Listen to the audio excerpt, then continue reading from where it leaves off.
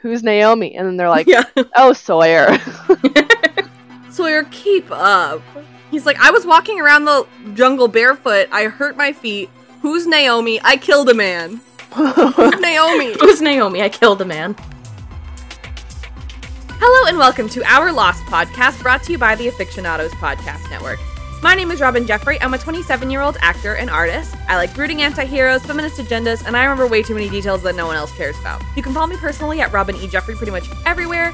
And our fun fact for this episode, since Ben is revealed to have had a pet rabbit and maybe still has a pet rabbit, as seen in 304 Every Man for Himself, we're going to talk about our pets. I have a pet. His name is Daly. He is a Yorkie Poo dog, and he is not even 1 year old. He is just a little baby. Oh, little baby. Just a noob. Yeah.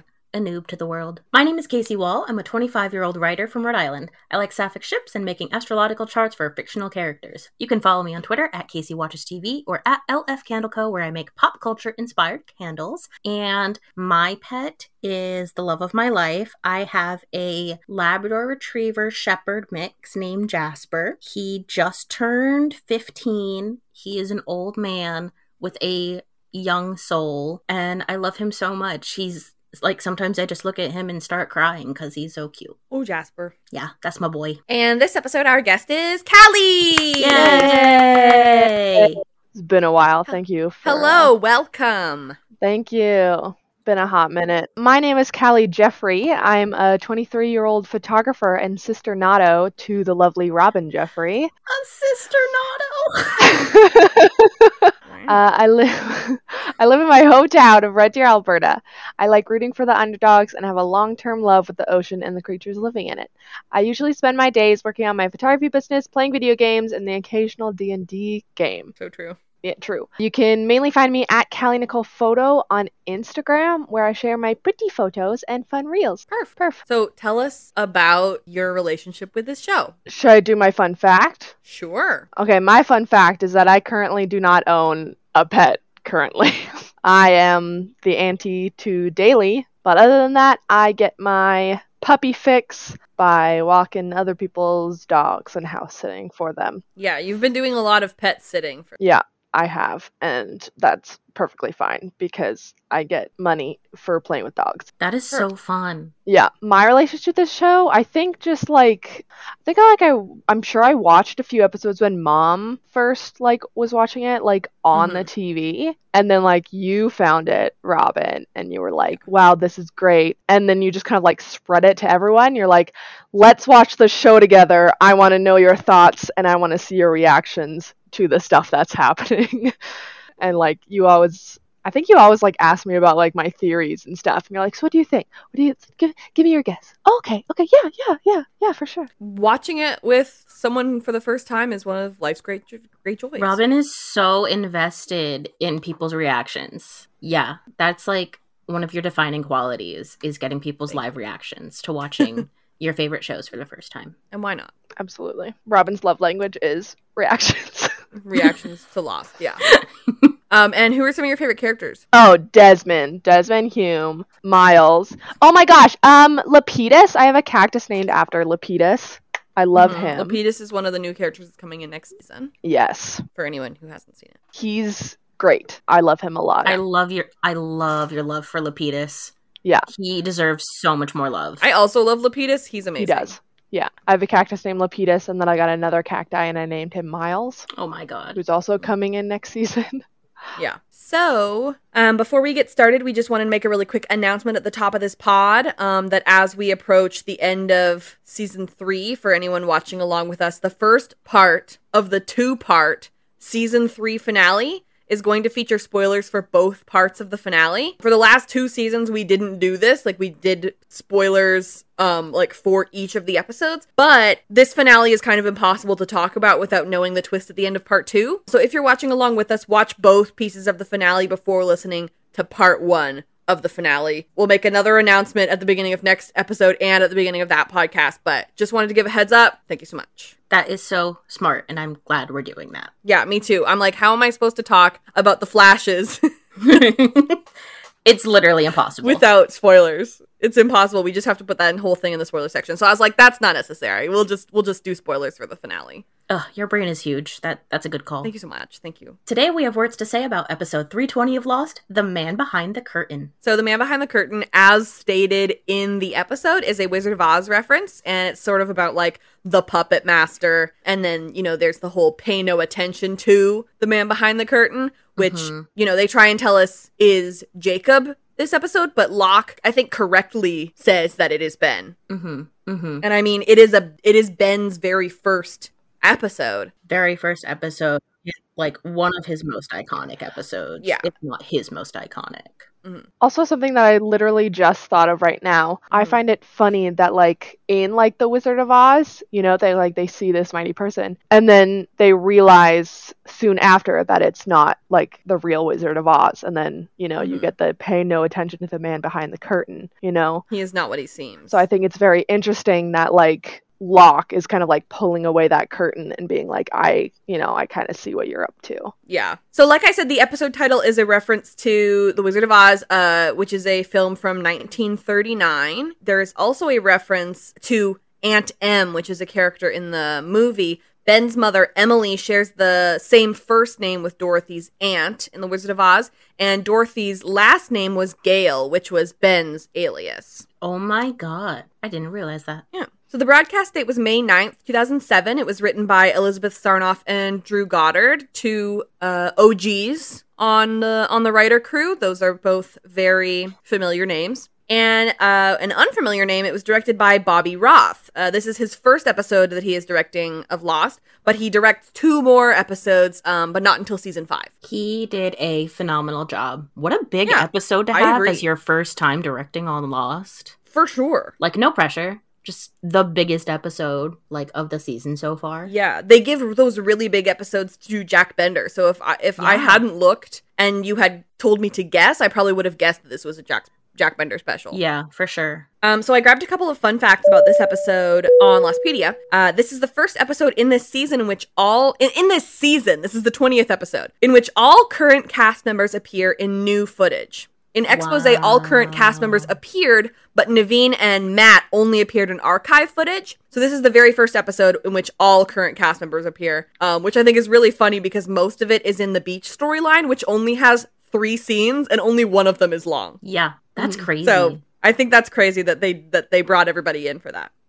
This is also the very first Ben-centric episode of the series. Iconic. Finally. Absolutely iconic. And this is the first time that Ben is seen in the main timeline since The Man from Tallahassee, because he was in flashbacks in Expose, One of Us, and The Brig. So this is the first time that we're seeing him in the main timeline. Oh, that's right. For a while. And this is also the first episode that aired after the announcement that they were going to end the show in 2010. Wow. Yeah. Ugh. They were really thinking. So this episode is, as always, split into 3 storylines. The beach storyline, we're going to do the island storyline, and then the flashbacks. I was like, well, you know, last episode we did the flashbacks before the regular island storyline, but that was because it, like, happened, like, 2 days ago. And this is a flashback that's still, like, pretty far in the past. So I felt like it deserved to be at the end, too, because I feel like that's where the bulk of the conversation is, to be honest. That makes sense. So we're going to do the beach storyline first, which, like I said, is quite short. And I did the summary for that. Sawyer watches the camp from the trees and elects to get a hold of Saeed to tell him about what he's learned about Juliet. They both go to her tent to confront her, but she's not there. Kate comes and tells him that she left with Jack, and she told Jack about Naomi, which Saeed is understandably pretty upset about. He tells Sawyer to play Kate the tape. They end up telling everyone everything and talk about how they kept Naomi a secret because they don't trust Jack. Sun is sure that Jack would never hurt them, and she thinks Juliet is a good person. Sawyer plays her the tape. Jack and Juliet show up, and Juliet says to flip the tape. It's a message from Ben saying they're coming to take Sun and any other pregnant women that Juliet can find. Juliet says she told Jack about her mission right after she had that time with Sun, and Jack decided not to tell anybody because he wanted to decide what to do first, and now he has, I guess. That is so, it is so infuriating. We'll talk about it in a second, but, like, Jack is so infuriating in that scene. So infuriating. Oh So my annoying. god, the ego. Yeah. So the first little scene here, Sawyer watches the camp from the trees, probably still not wearing shoes. He sees Charlie and Claire talking about Aaron, Hurley and Desmond talking about haggis. These are the conversations I want to see more of. Yes, 100%. I've been saying throughout the last couple episodes, I've been like, why is nobody talking and just having normal conversations? So, like, these background conversations of Hurley and Desmond talking about haggis, thank you. Yes, this is exactly what I wanted. And also, it's probably was, like, I bet the director was like, okay, Jorge and Ian, you guys need to just, like, talk about something, just, like, pick something. And that's what they chose. It's so good, and I really wish that we would hear these conversations more. Like, there are 24 hours in a day. Yeah. And we only hear an hour of conversation every week. Like, That's why I love tell me more. subtitles so much. Mhm. Because, like, you can, like, they subtitle with the conversations that you might not be able to, like, hear fully. Mm-hmm. Yeah, for sure. And I like that when there's like a news broadcast on in the background of something or something like that, you know, it's really nice to see what's going on when I can't actually hear it out loud. yes. Because, like, someone wrote that. Someone wrote that little background stuff. Someone said it too. Yeah. And I would like to appreciate their work, you know? Yeah. So Sawyer catches Saeed's attention and Saeed's like, you're a mess. And Sawyer's like, I was with Locke, but he went back to the others and he immediately knows Saeed's gonna be like, oh, where are the others? Because then we can, like, go and attack them or something. And Sawyer's like, before you even ask, I don't know where he went. I don't know where that is. And I also don't know how to track. So, as evidenced by episode 116 Outlaws, I'll probably just end up tracking Charlie again. Great. But I have this tape recorder and I have to tell you about it. I love that everyone trusts and confides in Saeed. I just love that. Like, they all get it, even Sawyer. I had that too, because I'm like, I'm sure, like, I don't know if it was just, like, the first person that kind of, like, walked, but, like, I love how Sawyer's just, like, Saeed is, like, everyone just kind of, like, silently agreed that, like, Saeed is just the one to trust. Literally. If Juliet had gone to Saeed, oh my god. Things Everything would would have have gone been so much better. Yeah, Yeah. exactly. Oh, yeah. Yeah, for sure. But no, she chose Jack. Yeah, I think that actually, Callie, that's a really good point that, like, maybe he was the first person who walked by, but I actually think that the director's use of those scenes where Sawyer, like those really quick shots where Sawyer sees Desmond and Hurley having a conversation, sees Claire and Aaron having a conversation, tells us that he was maybe not specifically looking for Saeed, but chose Saeed specifically. Yeah. Yeah. Yeah, for sure. But literally, Sawyer and Saeed were, like, enemies for quite a while, and for good reason, because Sawyer was terrible to Saeed. But now he understands that Saeed is great. Obviously, it's not, like, to the extent, but, like, the enemy of my enemy is my friend. So it's like, I'm pissed off at, like, Jack and Juliet. We're both against Jack right now, yeah. Yeah, we're both a bit pissed off at some people. Yeah, that's a good point. But I just love that Sawyer now knows how to trust, like, that Saeed's the one to trust. He's learning how to trust on the island. Wow. Wow. So Sawyer and Saeed go to Juliet's tent, but she's not there, and they super did not knock. They just, like, barged in there, which I feel like seems to be a pattern and a theme throughout the last few episodes, is people just barging into other people's tents. Yeah, it's like, what is the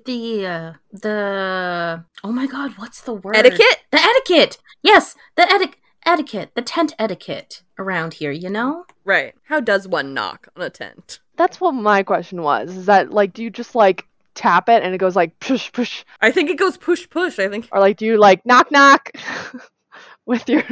Or, like, they have some sort of, like... Maybe they announce their arrival. Yeah.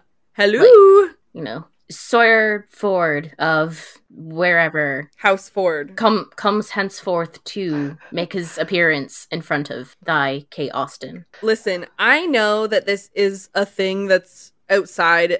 I know that this is actually probably, like, an actual real thing, but the only thing that I have in my brain is the guy from Princess Diaries 2. Oh my god. Who, like, announces everybody who's coming in. That's what they need. Yeah. Do you know which guy I'm talking about? It's like, yes, knock, the guy, knock. Yes. Yeah, the guy who announces the little girl who has to pee. Yeah. She has, like, he has a cane that, like, knocks on the ground. Yeah. Princess Diaries 2, supreme enemies to lovers story. Absolutely. Oh Fantastic. my god. My origin honestly, story. Personally, and maybe this is a hot take, preferable to the first one to me.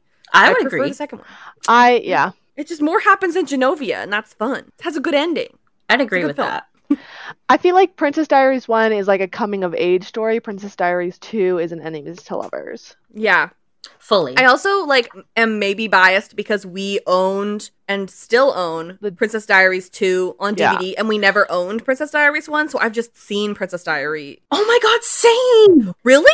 Same. A royal engagement? Literally had like 10 DVDs, and I feel like half of them were sequels. None of them were like original movies. So I just have like a special place in my heart for sequels of movies because that's what I had on DVD and could watch all the time. Okay, everyone name more sequels that were better than the original. Shrek 2. Fantastic. Yes, absolutely. I'm going to take yours, Robin. Night at the Museum 2. Night at the Museum 2 for sure. High School Musical 2. Oh, absolutely. Yeah. Legendary. I don't want to talk about how for my birthday this year, my friends and I did a niche PowerPoint night, okay? And my PowerPoint was on why Shrek 2 is a perfect film. Not only did everyone disagree with me, but we decided to rank our PowerPoints and mine got voted last. And it was my birthday. That makes me so sad. Yeah, it makes me sad because I stand by my opinion. I think that your opinion is good. In fact, I need to rewatch the film. It's a perfect film. Start to finish. Plot, characters, just the twists. The soundtrack is so good. Oh my god, the soundtrack. It's just... We used to have the CD for Shrek 2, and we would listen to it while we were on like our yearly family road trips. Oh, I love that for you. Anyway, shall we go back?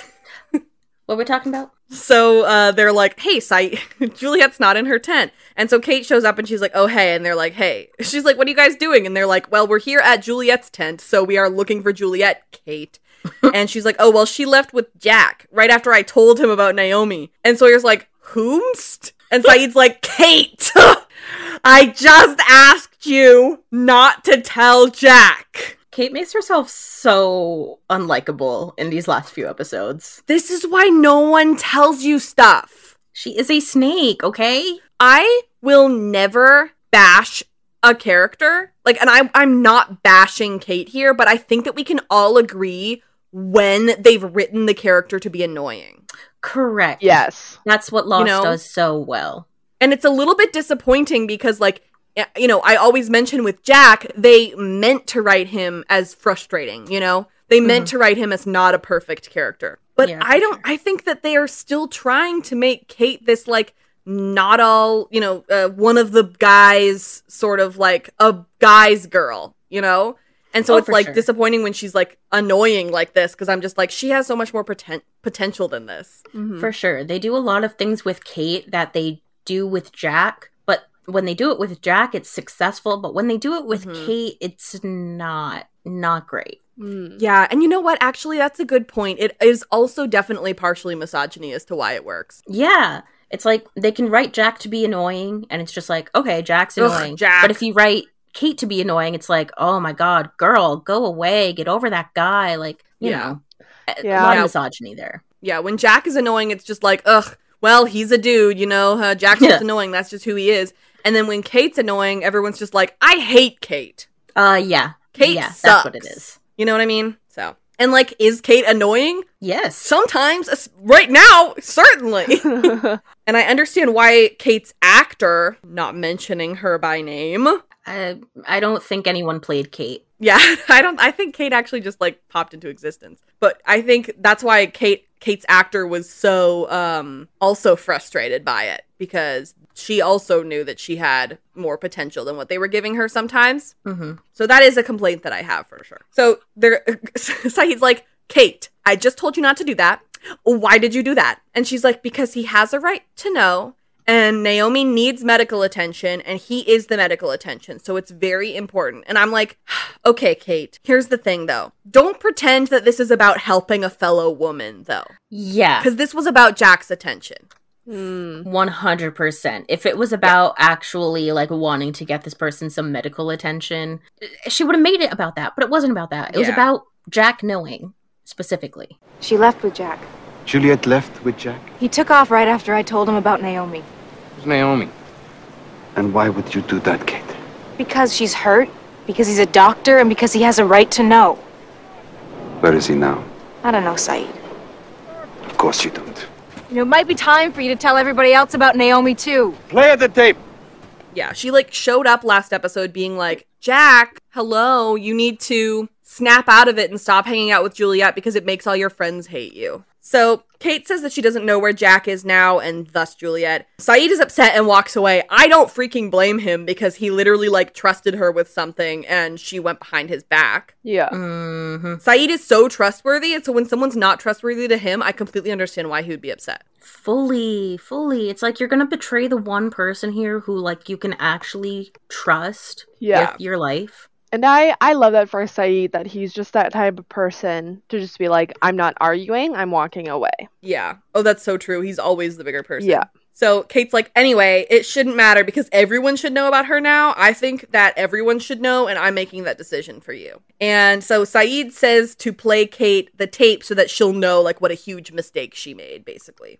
And Sawyer's just standing there like, who's Naomi? It's pretty funny. So in the only other beach scene this episode, there's one longer one. The camp is obviously has learned about Naomi and is now freaking out about it. Claire's like, wait, so the whole world thinks we're dead? And Saeed's like, we have more important things to worry about. And Sun's like, do we? Okay. Valid. Everyone thinks we're dead. I would certainly be worried. I'd be like, my whole family has mourned me. And that's really upsetting for me. I don't even know where I would be able to start, like, processing that. Parsing through that. Yeah, no kidding. So Naomi's like, hey, do you guys, like, not want to be rescued? And everyone's just straight up ignores that question. They sure do. So Saeed's like, we chose not to tell anybody because we wanted to keep her safe. And Kate's like, well, who are you keeping her safe from, Saeed? And Saeed's like, honestly, from Jack. He was with the others and now he's here and he's back and she's here. And every time that she wants to talk to us, he stops her and it's super suspicious. All of these are great points. Yeah, like, extremely valid points are being made. Saeed just wants answers. And every time Juliet actively wants to give answers, just like in last episode when we saw her, like, want to tell Kate about the plan and Jack was like, no.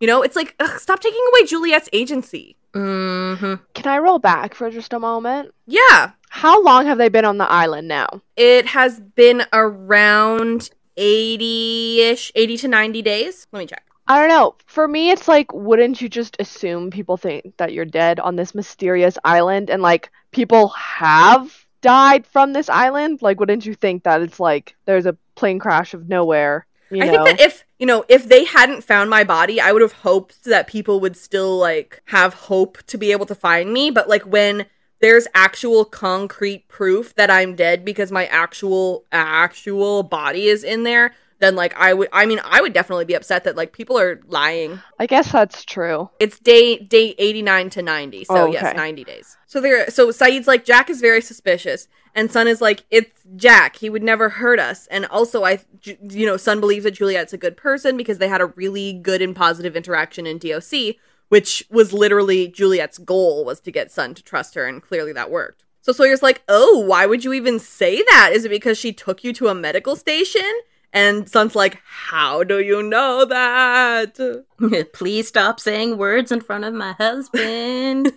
So Sawyer plays the tape and Jin says in Korean, what's the matter? That's what he's saying. It's not subtitled, so that's what he's saying. And everyone just kind of ignores him as usual. Poor Jin. Which makes me sad every time he says something and people don't answer. So Jack and Juliet show up and Jack's like, where'd you get that? And Sawyer got it from luck, but no, he doesn't say that. Saeed's like, hey, where have you been? And Jack, like, refuses to talk until he gets his answers first. And so Sawyer's like, you think you should be asking us things? Jack is so annoying. Yeah. And just, those are my thoughts. Jack, shut up. I love Jack, but I also hate Jack. And I think that's true. the mark of a good main character. Agreed. So Juliet says to turn the tape over, and Sawyer tells her to stay out of it. And Juliet's like, listen, you can hate me, you can be mad at me, but turn the tape over first and just hear what is on there. I love the realization on Sawyer's face that he's about to get, like, read to filth. Like, he's like, I thought I had all the information. He's like, this is the 4th or 5th time that Juliet has absolutely humiliated me. I like the realization on Sawyer's face that, like, he takes a moment, and for me, I read that as, like, it's like, there's a back? Exactly! Yeah. There's a back? I didn't even know how tapes work. That's exactly it! There's a back to the tape? It's like, I didn't think this through. I feel like every time I've used a tape like that, it like takes a significant amount of effort for me to figure out like how to get it to play properly. So I'm just impressed that like he had played the front part of the tape, and then when he turned it back, it was in the exact right position to speak at the right place in the tape. You know what I mean? Mm-hmm. So Ben says on the tape that they're sending 3 teams to come and take Sun, and we have no time to run Austin's sample because she said she was going to try and get a sample from Kate, which I guess she got? I'm not sure if maybe she just said that she did, but like... Yeah, that wasn't super clear. Maybe... No, never mind. I figured it out. Ben is assuming that Juliet got Austin's sample because she said she would on the tape, but like this is their only... she and Ben's only interaction. Yeah. Since she said that. Mm-hmm. So he probably just assumed that she got it and they don't have time to run it. Right. But I'm also like, what is the sample, though? What was she trying to get? Pee? Ew. How is she gonna get that? That'd be nasty. Anyway.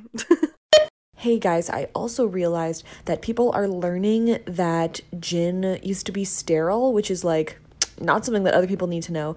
And not only that, but everyone else is learning it before Jin himself is learning it because he still thinks it was Sun who was sterile. Also, them talking about Kate potentially being pregnant, there is a shot of Sawyer being like, oh crap, because Sawyer is the only person that Kate is currently sleeping with. So I feel like that sort of becomes real in that moment for them too. Just a couple notes that I wanted to mention that I realized after the fact. So he's like, if you determine anyone else is pregnant, mark their tents and we're going to grab them too. So Ben just assumes that everyone on this beach is boinking, and honestly, he's not wrong. Nope. Can you get a pregnancy from like a blood test? I believe so. Okay, so maybe it's like blood. Maybe if like they bleed or something. Yeah, I guess I'm just like wondering how she would be able to get it without like Kate knowing, you know? Yeah. Because I don't think Kate would consensually give anything that she wants, you know? Yeah, especially not to Juliet. Yeah. Yeah. So Juliet says that she told Jack what was going on the night that they went to the staff. And Saeed's like, you didn't tell anybody else? And Jack's like, well, I hadn't decided what to do about it yet, and now I have. If I were Sun, I'd be like, this was about my safety? And you get to just take your time deciding what to do? Mm-hmm. Yeah. This isn't about you. I am so annoyed by Jack in this scene. He's so self-righteous in this scene. It's annoying. Extremely. Yeah. Since these scenes were so short, I have so many more things to say about the other scenes. Yeah, but for sure. My main point was secrets are no fun. Secrets hurt someone. Mm-hmm. Yeah, and they hurt multiple people. True. Yeah, you tell them. But yeah, it's like this isn't about you. This isn't about anyone. The main person who got hurt was Sun. Yeah, I would say so. That's it. Very short. Most of the conversation was about Shrek 2. As any good podcast is, you know? Yeah. I know that I've been saying it every episode about how, like, oh, it's so crazy that, like, such a big plot is in the B plot. But it's the B plot in, like, 5 episodes. For real. Like, Yeah, like, it's the B plot for a long time. It's like, we're just not going to spend a lot of time talking about this random person who mysteriously parachuted onto the island. Yeah. Don't worry about it. We'll get to it. Yeah. But yeah, that's it. Sawyer's even like, who's Naomi? And then they're like, we gotta talk about Juliet on the tape. And he's like, who's Naomi? And then they're like, Yeah. oh, Sawyer. Sawyer, keep up. He's like, I was walking around the jungle barefoot. I hurt my feet. Who's Naomi? I killed a man. Who's Naomi? Who's Naomi? I killed a man. Yeah. Can we just all picture Sawyer, like, while Saeed is, like, talking to everyone, that, like, he's standing there looking, like, all squinty and mysterious, but, like, he's actually, like, counting people, being like, okay, are you Naomi? Oh my god, it's the whole Nikki and Paolo situation all over again. Oh my gosh, yeah. I don't know you. It's like, who the hell's Nikki? He's just like, okay, I know that person, and I know that person. But he's also like, yeah, did you just say who the hell's Nikki? Yeah, he won't know. He doesn't think anybody's Naomi. That's true. Is that Naomi? That's Naomi. He's just like, I haven't heard that one before. Okay. All right, can I move on? Let's do it. So now we're going to move on to the rest of the island storyline. I call it the Jacob storyline, and I also did the summary for that. Nice. So Ben looks at his little Annie doll, from the flashbacks and tells Richard that it's his birthday. Richard asks about the tape, and Ben thought that he already took it, so neither of them know where it is. But I do. Locke shows up with his father's body and demands answers. Ben sits Locke down and tells him that the answers are too complicated to just tell him, but his boss is a man named Jacob. Locke wants to meet Jacob, but Ben says, you don't just do that. So Locke's gonna go get Richard to do it, but Ben says he's the only one who talks to Jacob. Ben is. Locke can tell that he's lying because his hand is shaking. Mikhail runs into camp and tells Ben about Naomi and is upset to see that Locke is there. No kidding. Locke says we can't deal with that right now because we're going to see Jacob, and all the others are mumbling to themselves about this. Locke attacks Mikhail so everyone knows that he's serious about it. Later, they're about to head out when Alex comes and gives Locke a gun. She also gives Ben an extremely frosty happy birthday. Before they leave, Ben explains to John that he wasn't shaking before because he was lying. He was just nervous because Jacob is very powerful and not really someone you just pop in to see. As they walk, they come across a line of gray powder. Locke stops to investigate, but Ben rushes him along. They get to a cabin, and when they go inside, it's just super run down and mostly empty. Ben tries to convince Locke that there's someone in a chair talking to him, but Locke doesn't see or hear anything. He tells Ben that he's pathetic and that no one is there. He shines his flashlight because he hears a voice and everything goes crazy. Ben gets pushed away by an unseen force and we see a quick glimpse of someone in the chair. Later, Ben asks Locke what Jacob said, but Locke is still convinced that it was Ben who said something. Ben admits that sometimes he does lie. He wasn't born on the island and he's going to show Locke where he came from. They get to a giant mass grave filled with dead bodies with Dharma jumpsuits on. Ben explains that he was part of the Dharma Initiative and helped kill all of these people. He then shoots Locke, who ends up on top of the body. Ben demands to know what Jacob said to Locke. It was, "Help me." Ben scoffs and walks away from the dying Locke. What another plot twist, honestly. Major. Plot twist after plot twist. The end of this season is very good. It's so good. A little slow there in the beginning, little hiccups from time to time. Let's not talk about Stranger in a Strange Land. Yeah. But the end of the season really, it's full steam ahead, Yeah. I think that, every season finale is very, very good, but season 3 is one of my favorites. Is very, very up there. It's very well done. I don't think it's one of my favorites, but it's that's just personal preference. I still think it's phenomenal. So Ben looks at the Annie doll. I have a lot of thoughts on this Annie doll, but I think that I'm going to leave that conversation to the flashback, so stay tuned. Richard comes in and he says it's a birthday present. It's my birthday today. So his birthday is December 19th. That makes him a Sagittarius Capricorn cusp. He is a liar. Ben? About Ben. His zodiac sign. Yeah. Yeah, so we see him in a future episode, no spoilers. That hasn't happened yet. Whoops. No, it hasn't happened yet. I think it's in season 5, honestly. Where someone asks him says, "Can I ask you a question?" And he says, "I'm a Pisces," which is very funny, but also is not true. He straight up just lies for fun. That's not accurate. No, you're not. Shut up. That's not right. He's so far from being a Pisces, too. Oh my god. You're nothing like us. A disgrace to Pisces. Stop it. So then Ben says, "Do you remember birthdays, Richard?" And this is the very first hint that we get that Richard doesn't seem to age. This is the first episode that sort of finally introduces that. What? And then this is the first hint. So before we even start seeing him in the flashbacks, this quip that he makes to him makes no sense. No. Pretty sus. You remember birthdays, right? Yeah, why wouldn't he? This line was almost my favorite line award. It was my favorite line award. Nice. I just think it's very interesting because up until now, we just met Richard. We met him in Not in Portland, and he was just some guy. And so I think it's so interesting that just a few episodes later, he has not only become an other and clearly a very important other, but now this episode they introduce him as someone who has his own lore and has his own mystery. It's clearly Nestor made such an impression that he was brought in to be such a bigger role than he was originally meant for. I'm so glad that happened. I love Richard. Richard's one of my favorite, probably in my top 5 favorite characters. So he's so really fascinating. Yeah, I think he's amazing. So Richard's coming in basically being "Did you want me to bring Juliet the tape? Because you made it seem like you wanted me to do that, but then you never gave it to me, the instructions." And he's "Well, I recorded it yesterday. You didn't go and take it to her?" And he's "No, I thought I was waiting on you to record it." So now they're just "Where is it?" Locke stole it. Classic. Locke saw you record it and then took it. So he like runs out to ask Friendly where it is because Tom Friendly is Ben's keeper and like is his assistant and knows everything, I guess. But Tom is watching Locke bring his father's body back because that's what Ben said that he had to do to come back. And so Locke's like, hey, you owe me answers. Start at the beginning. Last episode, we talked a lot about whether or not Ben knew that Richard had gone to Locke to give him Sawyer's file and Sawyer's name as someone who could kill his father. And we would know, like, based on how Ben reacted here. And so now I fully believe that Richard absolutely did that behind Ben's back because Ben is absolutely shocked. Mm-hmm. Yeah, I would agree. Had no idea that Locke was actually going to do that. For sure. So in his tent, Ben pours Locke some alcohol. We never see Anthony Cooper's body again, as far as I understand. No idea what happened to it. Nope, not a clue. So he's pouring Locke some alcohol, and he's like, hey, Locke, so now I have to figure out some more excuses. I wish I could tell you everything, just like from an old book,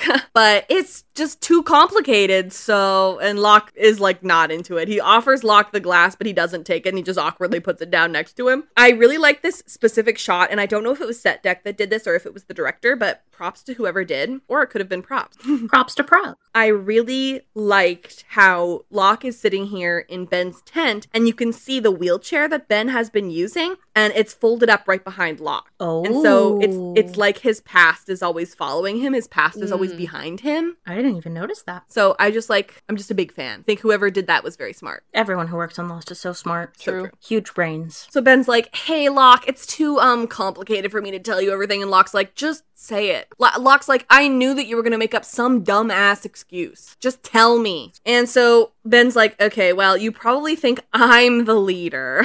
Silly you, but we all answer to someone, and the person who I answer to is named Jacob. And Locke's like, I'd like to speak to your manager. Please take me to Jacob.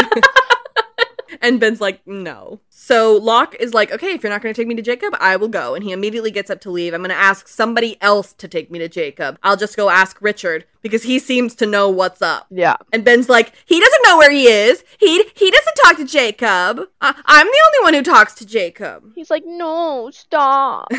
He's like, Locke's like, nobody else knows. And Ben's like, no, only me, Ben. Kate's on the beach being like, no, Jack, come on. And then Ben in the forest being like, no, Locke. No, John. Yeah. No, Locke, look at me. Where are you going? Hell, Ben, if you don't want to take me, maybe someone else will. I'll just go and ask Richard. Why would Richard take you? He doesn't know where Jacob is. He doesn't talk to Jacob. Well, who talks to him? I do. Well, you're the only one who talks to him. That's right. And no one else knows where he is? I was born here on this island. I'm one of the last that was. Most of these people you see, I brought them here. So Jacob talks to me, John. He tells me what to do, trusts me. And no one else has ever seen him. That's right. How convenient. So Ben's like, I was born on this island. And we already know that's a lie. By this point in the episode, we have already seen him be born not on the island. Mm-hmm. But it's the same lie that he gave to Jack in The Glass Ballerina. He's been saying it all season. He says, I was one of the last people that was born here before the fertility issue started happening. And so all of these people who are here, I brought them here. Jacob tells me what to do, and no one else has ever seen him. Just me. And Locke is like, well, that's real convenient. I love when Locke talks down to Ben. It's so funny. I love it. I think it's amazing. Yeah, it's because, like, Locke is the only one who will talk down to him like that. Or, like, exactly. The one who can talk down to him like that, and, like, it will actually affect Ben. Like, if Jack were to talk down to him, Ben would just be like, oh, Jack, you don't know a thing. But there is something about Locke that Ben doesn't understand, and that is infuriating to him. And it's so fun. Absolutely. Yeah, and Locke just has been through so much crap from Ben, and he's like, I have heard you say so many words, and none of them mean anything. Please just take me to Jacob, who maybe speaks some words that mean something. That would be great. Mm-hmm. Yeah. So Locke's like, I think you're making up Jacob, and everyone here is stupid for believing you. And then he says, not Jacob. Jacob's not the man behind the curtain. You're the man behind the curtain, and you're lying to everyone, just like the man behind the curtain was in The Wizard of Oz. And Ben's like, well, why would you say that? And Locke's like, because your hand is shaking. So Ben is like steadying his hand, And I wish that we saw more of this because Ben lies so much, but we never see this like tell on him again. Mm-hmm. Yeah, that's true. But I love that Locke is learning these things and is so observant. Yeah, like I didn't even notice him kind of like look down, so I think he's just kind of like, he's just got like, he's got passive perception. Yeah, his peripheral vision. Yeah, Yeah. exactly. But I think it, like, if he was lying, the lie would be that he was born here, so his hands started shaking. Or what Casey was saying is that he's shaking, like Locke thinks he's shaking because he's lying, or is he shaking because Locke is terrifying? Yeah, I love that idea that he's actually... We never see him actually rattled. Yeah. And he's nervous because I think that Ben really does truly believe in Jacob. Like, he finds the cabin, he knows where to go. I don't think he's ever spoken to or seen Jacob before, clearly, but I think he does believe in him. Yeah. I realized watching this episode that I think one of the first times I was on this podcast, it was for like the season 2 round table, I think. Yeah, it was the mid-season 2. Mid-season 2. But at Yeah. the time, I had only watched up until the end of season 3. Mhm. And you guys had asked me, like, what I think the whole deal is with Jacob. And I was just thinking about this episode and I was like, I don't know. I don't... Yeah. he is a person, but he's not a person? I have no idea. Mm-hmm. But I do think that Ben fully believes in him. Well, Yeah. I don't know. Now that I say that, I don't know. I'm getting a little ahead of myself, but I feel like when he first starts talking to Jacob in the cabin, he's like faking it, but then Yeah. it's not fake. I don't know.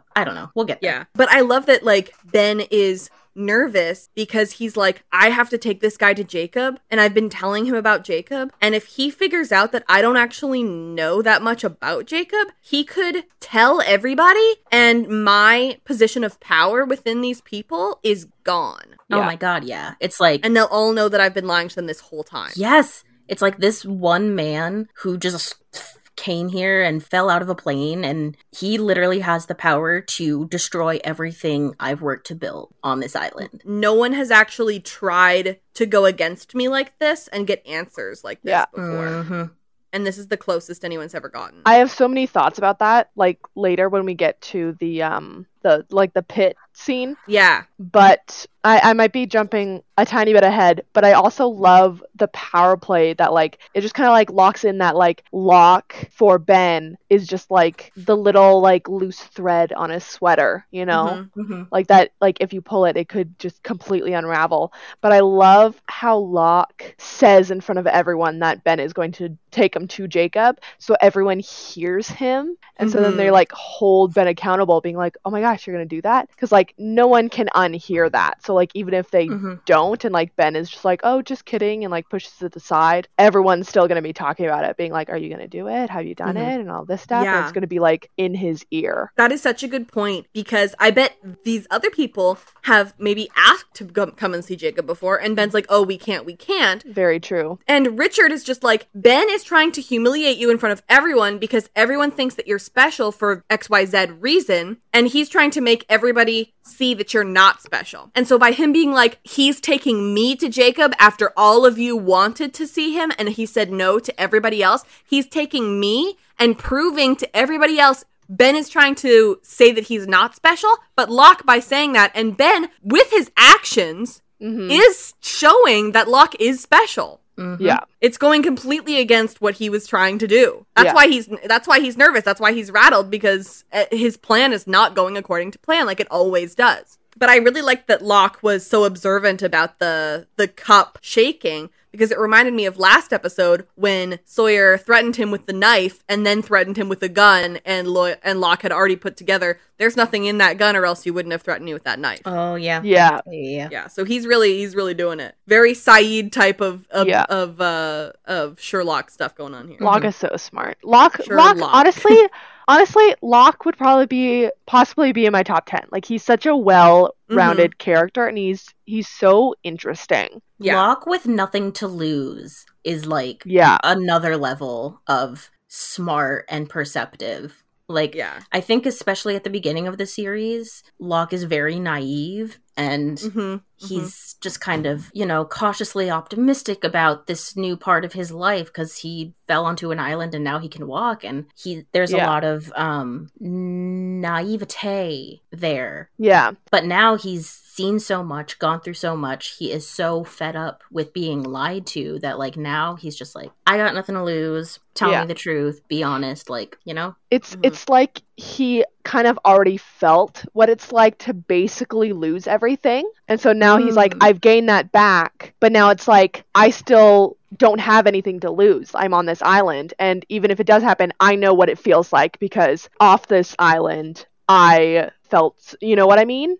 Oh, yeah, he's already lost everything. Yeah, he's like, all I care about is figure this out. Yeah, exactly. He already lost everything. So if he does it twice and he's like, you know what? Like, I already got through it once. What the hell is it if I do it again? Yeah, exactly. He knows what he's made of now. Yeah. And yeah, he's like, all I care about is getting these answers. Yeah, he knows. And that's all I've cared about for months. He knows what he can handle, and he also has, like, picked Ben apart and knows where to hit him where it hurts. Yeah. He knows how to handle himself, and he knows how Ben handles Ben, you know. The rain scene has already happened, right? Where he's just like, it's gonna rain. Oh yeah, that was season 1. Oh yeah.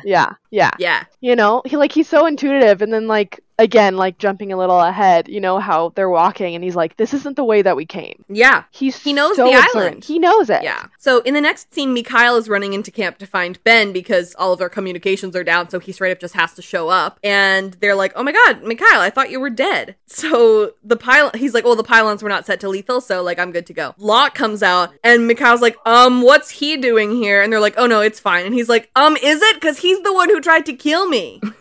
yeah, it's fine. He's with us now. If I was Mikhail, I'd be like, are you guys my friends or what? Doesn't feel like you guys are my friends. Doesn't feel like you guys are hearing me right now. This guy tried to kill me. Mikhail just got Naomi'd. Yeah. So, and this is the first time Locke is seeing that Mikhail isn't dead, but doesn't let it tell on his face at all. Nope. Locke's like, hey, didn't I kill you? Actually, I bet Locke probably feels like a lot of relief from that. He's just like, oh, I'm not a murderer. Phew.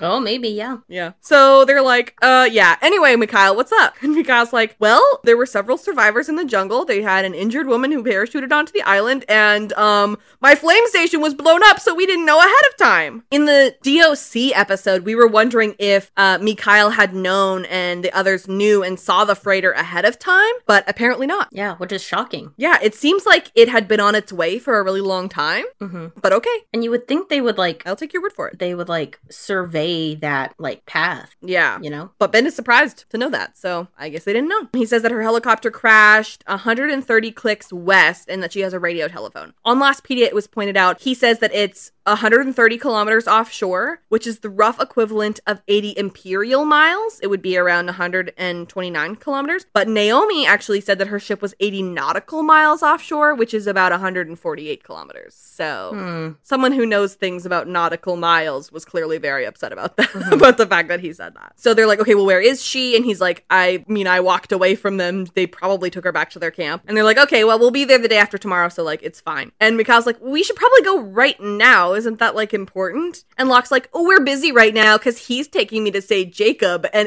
and everyone's like, you're doing what now? And Ben like looks back and looks at him like, can you keep it on the down low, my guy? Be a little more subtle. All of the others are like, seriously? So Mikhail's like, that's not true, right, Ben? And Ben's like, actually, John, this is perfect because I needed an excuse to not do that with you. Sorry, I actually have to deal with this now, so our thing has to wait. And Mikhail's like, why are you explaining yourself to him? He's nothing. He's one of them. Who cares? And so Locke comes up and says, I know how I'll make my thing more important. I will just punch Mikhail in the face. Yeah. Yes, gets the job done. And he just starts beating him up. For reasons I cannot say, Mikhail deserves it. Yeah. Yeah, certainly. I mean, I feel like even for reasons we can say. Yeah. So Ben, is like, Tom, Richard, do something. But they choose not to. And why do you guys think they decide not to do anything? I don't think it's because they don't like Mikhail.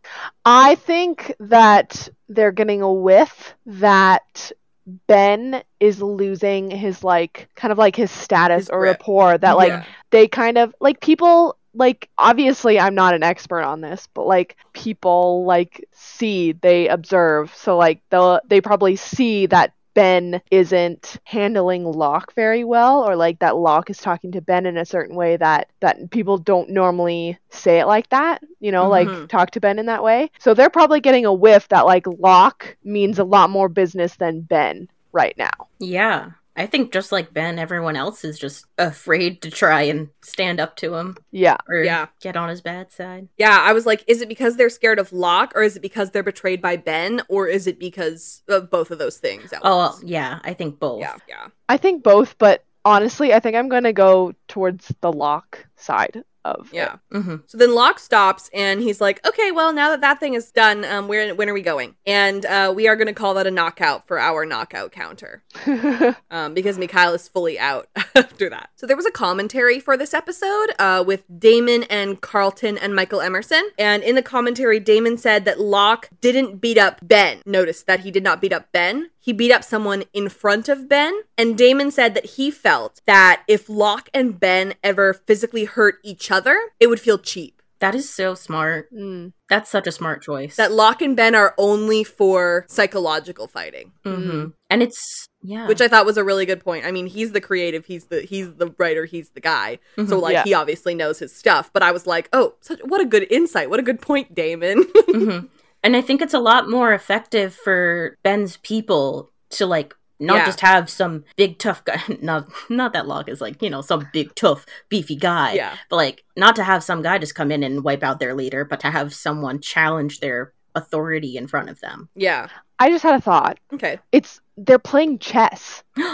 So it's like, you know what I mean? One makes a move, the other makes a move. Like, it's like Ben and Locke are like playing chess. So like, you can't go after the queen, or like, I don't know how to play chess, but anyway. Yeah, like I'm just nodding along like I know how chess works.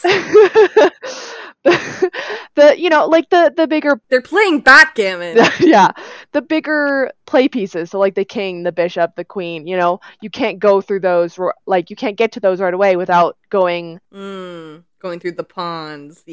Through the pawns. So it's like it does feel cheat if he goes towards Ben, but it's like Locke is taking out a pawn or like beating up his pawn right in front of him. Yeah, that's good. Oh, Kelly, that is such a smart thought. Thank you. I really like that. It's like he's taking a piece, and it's like your move. Yeah, that's good. Thank you. I just had that revelation. I'm really proud of myself. Damn. Oh, thank you. Yeah, it was good. It was really smart. But Callie, honestly, that's exactly how I feel sometimes. I don't even have stuff written in my notes, and I'll like have a thing, and I'll say it, and everyone's like, "Ooh, good," and I'm just like, I'm a genius. Yeah. It's like, you just did something here. Yeah. So Ben and Locke are getting water, and Ben's like, you didn't have to hurt me, Kyle. Like, everyone gets it. And Locke's like, no, I did. Yeah. And, he's asserting his dominance in front of all of the people. He wants everyone to know that he's special. He remembers Richard saying that Ben doesn't want everybody to think he's special. And Locke said, bet, I'm going to make it happen. Mm-hmm. Yeah. So Alex shows up, calls for Locke, says, hey, if you're going to go see Jacob, you should probably bring this gun. And Ben's like, what? First of all, he's like, hey, my daughter, where did you get this gun? Don't you just own a slingshot and that's it? Yeah. I love that. I love his face where he's just like, where? What? What is happening? And she like hands Locke the gun, and Locke's like, hey, thanks. Sorry I held you hostage in a closet a little bit ago. I'm glad we're still friends. Mm-hmm. Bygones. So then she like turns around and is like, happy birthday, Dad. And I honestly like sort of feel bad for Ben and with his relationship with Alex. Not that, she was stolen away, obviously, but Ben had a really bad relationship with his dad. Yeah. And he knew it was bad, and he didn't want this. Also, I'm sure he never had like a mother figure, so he probably doesn't really understand kind of like. Yeah, and neither did Alex. She didn't have a mother figure around either. But also at the same time, I like how Alex, it's not like happy birthday, Dad. It's like, oh, happy birthday, Dad. It's like, oh, I was going to forget, but it's like, oh, no, I remembered. Happy birthday. Bye. That's a good parallel because Roger just keeps forgetting. True. Mm-hmm. So like we get to see her remember. Yeah. So yeah. Nice. And she remembers, but it's not like for good, I feel like it still meant something to Ben though, that he was like, well, no one ever says happy birthday to me because I hardly ever bring it up. Like, he told Richard it was his birthday, and I don't think Richard said happy birthday. He didn't say it back. Yeah. Richard's like, I don't know when my birthday is. I do not recall. Yeah, I don't think Ben even gave him a chance. He was just like, oh, it's my Yeah, that's birthday. true. Do you remember birthdays? And Richard's just like, wow, okay, I was going to say happy birthday, but... But now I'm not so sure. Yeah, wow, go off. You just call me old? All right. They're preparing to head out, and Ben's like, hey, so John, you need to know that Jacob is real. Jacob's totally real, just like my girlfriend from Canada. And she just goes to a different school. Yeah, don't worry about it. And he won't like that we're coming to see him. He'll probably be really pissed about it. And so that's actually why I was shaking, not because I was lying, but because I was like nervous and scared to go and see him. Like, this is a guy you don't just like show up, you know, he like summons you. And Locke's like, oh, well, and sometimes you go to see him, you know, that's just how it be. Like, what does Ben expect? For him to be like, Locke, this is a really bad idea. I really feel like we shouldn't do this. And Locke's just like, well, you're the professional, Jacob's here. Yeah. So maybe we shouldn't go. You're right. So they start heading out, and everyone's like, oh my god, wow, they're actually going, like all the others. And Locke gives this look to Ben that's like, oh my god, I did it. I made him do something. And it's so satisfying. It really is. Two things that I absolutely love about this scene is one, my favorite is when Locke eats food and fruit with a knife. Yes. I love it. It makes me so happy. I noticed the mango. Yeah. The amount of mangoes that Terry has eaten, I'm sure. Also at the same time, it's like he's such a teddy bear when he wants to be, but also at the same time, it's like, who do you know who eats fruit like that? So aggressively. Like, he's still terrifying. Yeah. So, like... It's a power move. It is a power move. It's like how well you can handle a knife, like not just like flipping around and all of this stuff. It's like I use it for good and evil. Yeah. And also I love the look that Locke gives Mikhail as he's leaving. Oh yeah.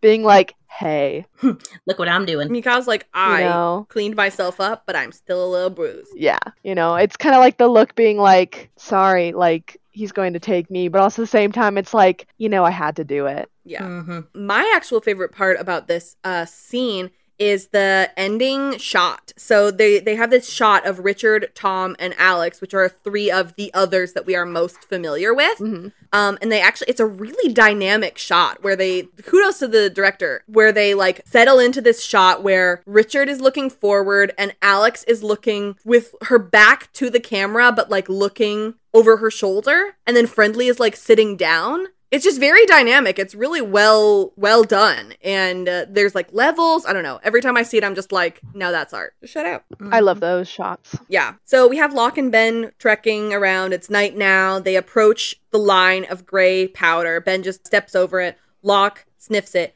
And it's ash, I believe. And Ben calls for him to hurry, and he does. Really small, but every time they go to the cabin, the ash is very important. I might have a thing for spoilers, because I have a few notes about a person, but I don't know if I'm allowed to talk about him yet. I don't think I can. So they get to the cabin, and Ben says, turn off your flashlight, because Jacob doesn't like it. They leave, like, sure, okay. So they leave their bags outside, and Ben's like, once I open this, there's no going back. Are you sure you still want to? And Locke like, doesn't even answer. He's just like, yeah, clearly. Let's go. He's like, well, you want me to come all the way up here and then like turn around? No, Locke is not a coward. No. Many things, but not a coward. So he's like, okay. Hey, Jacob, it's me and Locke. We're coming in. So they go in. There are like these weird jars, a painting of a dog, an empty chair, a table, and it's just like super rundown. Kind of gross looking. Yeah. Pretty weird. Yeah. On Lostpedia, there was a fun fact about the dog painting. It is of a dog named Ms. Honolulu, aka Lulu. Amazing. She is a dog owned by the costume designer. Oh my god. Roland Sanchez. Love. And Lulu was originally owned by Jack Bender. Oh, that is so cute. Yeah, so that's Lulu, the dog. Adorable. And so Ben's like, well, here he is. Say hi. And Locke's like, that's an empty chair. And Ben's like, Jacob, I told you he wouldn't be able to see you. Oh, you can't see him? Well, that's too bad. Sorry, Jacob, but he insisted. Here you go, Locke. These are all the secrets that you wanted. He can answer anything you want him to. And he, like, keeps pretending that Jacob is, like, interrupting him. And I think Michael Emerson does a really good job. 10 out of 10. Yeah, in the commentary, Michael said that he had written out, like, Jacob's unspoken lines, like, what he would have said back to Ben so that he could, like, imagine as if they were actually having the conversation. Oh, that's genius. So Locke is saying, like, Ben made up everything about the island because he's insane. Like, Locke is like, wait, maybe Ben is crazy. Is literally just insane. I mean, which would be a smart move on Ben's point. If he's just like, if Locke isn't giving up going to talk to Jacob, then I guess I'll just make him think that I'm crazy. Yeah. And so Ben's like, oh my god, Jacob, stop talking over what he's saying. Like, I can't hear him. And Locke is like, stop. Why are you doing a performance? You're doing like a little show? Do you actually think there's somebody's there? Like, that somebody's there? And Ben's like, no, I know. I know that there's someone there. And he's like, he goes, you don't know anything. Like, Locke is so upset because he's been like, I've been working towards this. I finally got it. And wow, you pulled the wool over my eyes again. Yeah. Congratulations. Locke is so frustrated here. I don't know why Locke didn't expect to be murdered here. Yeah, very You know? bold. Going into a dark cabin. Like, it's very clearly, it's kind of trappy. super trappy. Super It is. trappy. It's a little trap-esque. And then the guy who led you here is just talking to an empty chair. Yeah, I'd be like, okay, well, I already know that we're, like, enemies and that there are a lot of things, and you don't want me to, like, have power. And this is fully something that you would murder somebody over. Yeah. Ben, not me. I probably wouldn't. So Locke is like, you don't know anything. And Ben's like, okay, sorry you can't see him, but, like, that's on you. And Locke's like, calls him pathetic. Youch. So he starts to leave, and he hears a voice that says, help me. And he goes, what did you say? And Ben's like, nothing. You just insulted me. I was just letting you walk away. I didn't say anything to I'm still you." processing this. Yeah. And Locke's like, no, I heard you say something. And, like, pulls up the flashlight. Room starts freaking out. A bunch of destruction. Ben gets thrown against the wall. And he's like, Jacob, stop. At this point, Ben is also scared. Like, I'm sure this hasn't happened every, like. I think this is where, like, Ben stops playing around. I think. Yeah. Like, maybe he's like, I believe in Jacob, but I never actually had that much proof. And now knowing that Locke heard him, seeing all these things that happen, he's just like, wait, maybe you are just as special as we think you are. I need to get rid of you. Yeah. So then we see a figure in the chair just for a couple of frames, and we see like a close-up on an eye. On Lostpedia, fun fact, the shadowy figure in the chair in Jacob's cabin was portrayed by Rob Kiker, who is the prop master. Oh, fun. Oh, wow. Good for him. Yeah, so he got to be in it a little bit. Okay. So that kind of makes me feel better that, like, I didn't recognize them or, like, I couldn't make them out. Oh, yeah, no, you're definitely not supposed to be able to recognize him. So then Locke, like, just leaves. He runs away because he is scared. And then Ben just, like, walks out and is like, well, that's Jacob. And I'm like, Ben has to be, like, freaking out, like, shaking in his boots, actually, right? Yeah, fully. Yeah. No way anything like that has ever happened before. Yeah, and when he comes out, he, like, hangs up the lantern as if it didn't just break on the ground and start a fire. Okay, yeah, I was confused by that. I was like, there's some inconsistencies here. Yeah, that's a little bit of a continuity issue, personally, but okay. So later they're walking, and it seems to me, because it's, like, day again, I think, they straight up didn't sleep through the night, I don't think. No. I bet they're so tired. So Ben's like, yo, what did Jacob say to you? And he's like, nothing, you said something to me. And Ben's like, no. Like, I didn't, though. And I'm like, it didn't even sound like Ben. Every time I hear it, I think that it sort of sounds like Sawyer. Because it has that, like, gravelly, almost southern sort of sound, I think. So Locke's like, okay, I'm done with this game. Just drop it. There is no Jacob. I'm not going to believe the little, like, show that you put on. You're a fake, and I'm going to tell everybody that. And also, this is not the way we came. Yeah. And so Ben's like, yeah, we're going another way because I want to show you something. And Locke's like, I don't want to see anything else. Everything you show me is garbage. Yeah. Ben's like, tee-hee-hee, I'm gonna, like, we're going on another road trip. So Ben's like, all right, fine, you're right. Some of the things I've told people aren't true. And Locke's like, okay, like what? Okay, so I wasn't born on the island, and I'll show you where I did come from. I want to point out, because I had a note about this. Yeah. Is that Ben says, I'm sorry you feel that way. Mm-hmm. Which is a huge thing, because it's not an apology. Yeah, certainly. Oh, it's a major gaslighting tactic. It's used by, like, manipulators and stuff. Like, I'm sorry you feel that way. That's not a real apology. So I thought that was really interesting that he was like, oh, I'm sorry you feel that way. Mm-hmm. I'm sorry you feel that I did that to you. It's like, no, you did do that to me. Right. That's so not, I'm sorry I did that to you. I'm sorry that you were hurt that I did that to you. Exactly, yeah. Yeah. So they get to this mass open grave of skeletons. I bet it still smells bad. Years past, I bet it smells so bad there. Probably. So some of them are still wearing the jumpsuits, and it's weird because one of the skeletons that we get a close-up on can be seen to have a bullet hole in its head. I had that thought too, but they died of gas. Yeah, so it's like, oh, is that feels like something that we should see in the future, but we don't. Ugh. Like that's never really explained. It's like the shotgun on the wall. Yeah, Chekhov's gun. Chekhov's gun, that's what it's called. Thank you. Chekhov's gun. So Ben's like, this is it. This is where I came from. I was part of the Dharma Initiative, which is huge. I mean, we already knew that because we've seen the flashbacks for this episode. But like, huge. We've been hearing about the Dharma Initiative.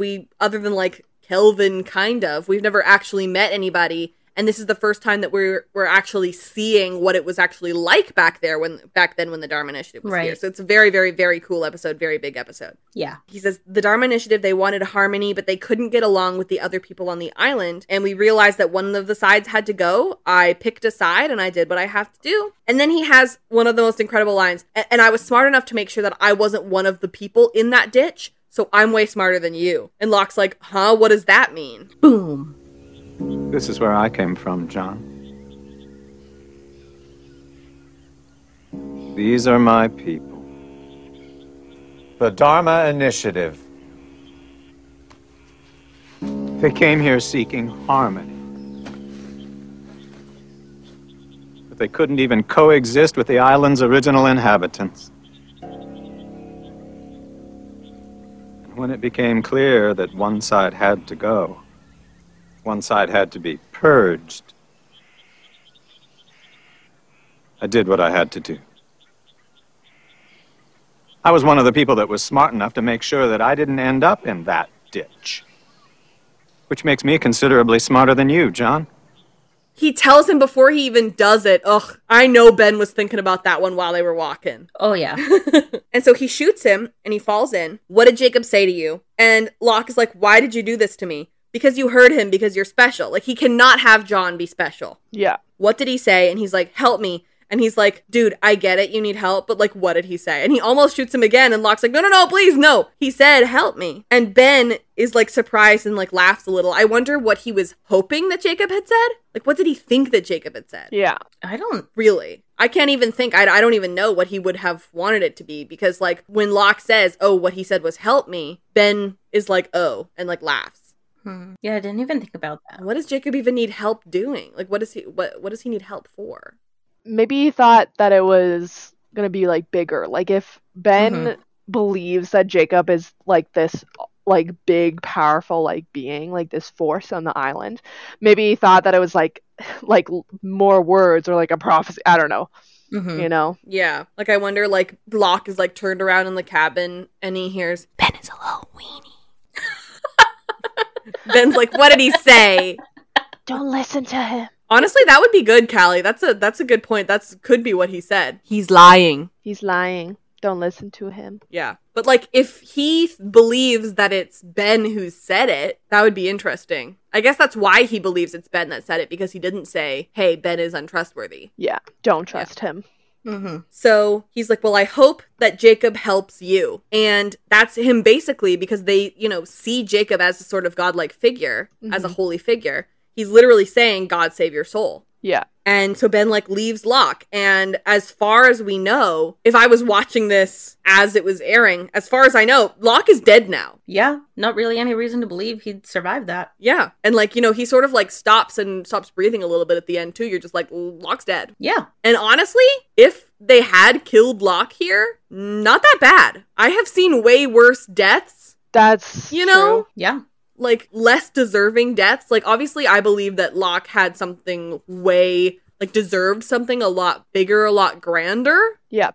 But even if they had done it here, I've seen worse. Yeah, for sure. Yeah. For sure. Still has a big impact. But in the commentary, they talk about how he just shoots him in the stomach and gives him a chance to live instead of actually killing him by shooting him in the head. Like he could have shot Locke in the head, but he didn't. And that's that. That's it. Yeah, go ahead. My huge note for this that like I got from it was that like did Ben feel as if Locke deserved to die with the other people he killed? Or like, does he feel betrayed in the same way that he felt that the Dharma Initiative people did? Ooh. Like, maybe did he feel like Locke was trying to do the same thing? Like he can't make peace with everyone, or he has to pick a side and he didn't pick a side, or like, you know, Ben felt that, you know, you deserve to die with the other people who have betrayed me or didn't pick the right side. That's interesting. I had just thought that it was like something that most people don't know it's out here, and probably no one will find him here. That's true. But that's a good. I went a very symbolic way of thinking. Yeah, no, you did, and that's great. Yeah. I wonder if it's just like, this is how I keep count of all the people I've killed. I put them all in this pit. all in this ditch, and then there's like a tree like 5 feet away with like a tally number, and he's like, tally marks on it, yeah. And there's another one, yeah. Yeah. Also, how deep is that pit? Because I feel like there would be more Dharma Initiative people. Yeah, that was a whole community of people. It must be pretty deep, because there are a lot of. Yeah, that was a whole community of people. When you just look, but when you look at it though, it's like that's not many people. So it's like, how many piles of piles? Well, it was probably a lot higher, and then as decomposition happened, it probably sunk. That's a big possibility. Yeah. Gross, but yeah. Gross. Anything else for the island before we go into flashbacks? Nothing except spoilers. Yep. Yeah. So before we go into flashbacks, we're going to really quickly talk about Patreon. So Patreon is a service in which you can donate to some of your favorite creators. Afictionados has a Patreon. It's patreon.com/theafictionados. We got some really cool stuff that you can get if you join it. So the lowest tier we have is just $1. You get early access to every single one of the podcasts. This one comes out a whole week in advance. The $2 level gets you access to our Discord server. $5 gets you 10% off at shopulux.com, where Brittany sells stuff. Hi Birdie Embroidery, where I sell stuff. And Lost and Found Candle Co., where Casey sells stuff. Yay! Wow. And then the $10 level gets you access to our Patreon-only podcast, which is called Okay Love You Hi. We talk for about 45 minutes every 2 weeks, and we take listener suggestions for topics, and yeah, it's super fun over there. If you can't help us out on Patreon, check out Shopulux, Hi Birdie Embroidery, or LF Candle Co. To support us and also get something cool. And you can also recommend us to a friend. That is the other thing that you can do. It is free, and it helps us out, and we really appreciate it. I Spread do it the word. all the time. Thank you so You're much. welcome. And I'm just waiting until postage is not that high because I want candles. Yeah. I understand. Yeah. Callie, did you want to talk about your pictures that you wanted to sell, or no? Possibly, yeah. Oh my god, Okay. Callie does amazing pictures. Yeah, if you skip through the Patreon thing every single time, I get it. I do mostly say the same thing every single time. But stop for a second, because Callie has an announcement. I'm still working on it, but hopefully by the time this comes out, I'll have it figured out. And I'll put a link in the description if it's ready. Perfect. / when it's ready. Yeah. Thank you. I'm trying to figure something out. It was quite a while ago that Robin and I went to Hawaii. And when we were on Oahu, we went on a loft tour. That was when I first started college. So I, of course, had my handy dandy camera with me. So Robin and I went through images and we picked quite a few out. We're going to name them after characters, and hopefully prints lost on location, basically. The locations where they filmed Lost will be up for sale. Prints of the locations. Oh my god. We've got like the courtyard where Desmond and Penny met. We have like Echo's church. Oh my and Dharmaville, like the yellow houses. We went to like one of the bamboo fields where Jack was. We went to Santa Rosa, so we have a picture of Santa Rosa in the background with the big tree, and that one's going to be about her. That one's going to be called Hurley. Oh my god. Yeah. So, and we also went to a certain church that is in the finale. So we've got some pictures at the church as well. And so Callie took a bunch of pictures, and she's gonna hopefully sell them as prints. And so if you guys want to grab some, that'd be really cool. They are authentic. Oh, and the Crash Beach. They are authentic. Oh, sorry. And also the Kate and Sawyer waterfall. Oh my god. Lots and lots of places. You guys should go and check it out. You would be supporting the aficionados by supporting my sister. And it is authentic pictures of the actual places where they filmed. Yes. Oh my god, that's amazing. And Callie has all the rights to them because she took the pictures herself in those places. I took the pictures. We went on the Lost tour. The guy was super nice. So yeah, authentic pictures of where they filmed Lost. And if you use the code, are you gonna make a code? Do you want me to make a code, or do you want to sell them the way you have it? I don't know. If you want to use the code, You can make a code. use the code. Robin is so cool. Use the code because Callie's favorite character is Frank Lapidus coming in next season. Use the code LapidusAF, LAPIDUSAF for, what do you want, 10% off? I don't know. I haven't made the thing yet. Yeah. So Well, let's say, we can do 10% off. Sure. A discount. yeah, for a secret mystery discount. What is inside the box? Cool. So now we're going to go into flashbacks, which is actually, when I looked at the timing, is actually the bulk of the episode is mostly flashbacks. Which is Yeah. pretty cool. And Casey did the summary for that. The episode begins with a couple, Emily and Roger, in the woods. Emily goes into labor and gives birth to a little boy, but she continues to bleed excessively and says that she's in pain. Roger nestles the child in Emily's arms and carries them out of the woods to a busy road. A couple driving by sees them and stops to help. Roger explains that he and Emily were hiking when Emily went into labor prematurely. Emily weakly says to Roger to call the boy Benjamin before dying in his arms. Yes, it's baby Ben Linus. Years later, adolescent Ben and his father arrive on the island at the submarine dock to join the Dharma Initiative. They're greeted by Horace Goodspeed, the man who stopped to help on the day Ben was born, and who has now helped Ben's dad get a job with the initiative. They go through processing where they watch an orientation video, and Roger receives his job assignment. Workman. He's not thrilled about it. He was told he'd get to help change the world, not be a janitor. A young girl named Annie introduces herself to Ben and offers him an Apollo bar, and the two become friends. In the next scene, young Ben and Annie are in class together learning about volcanoes,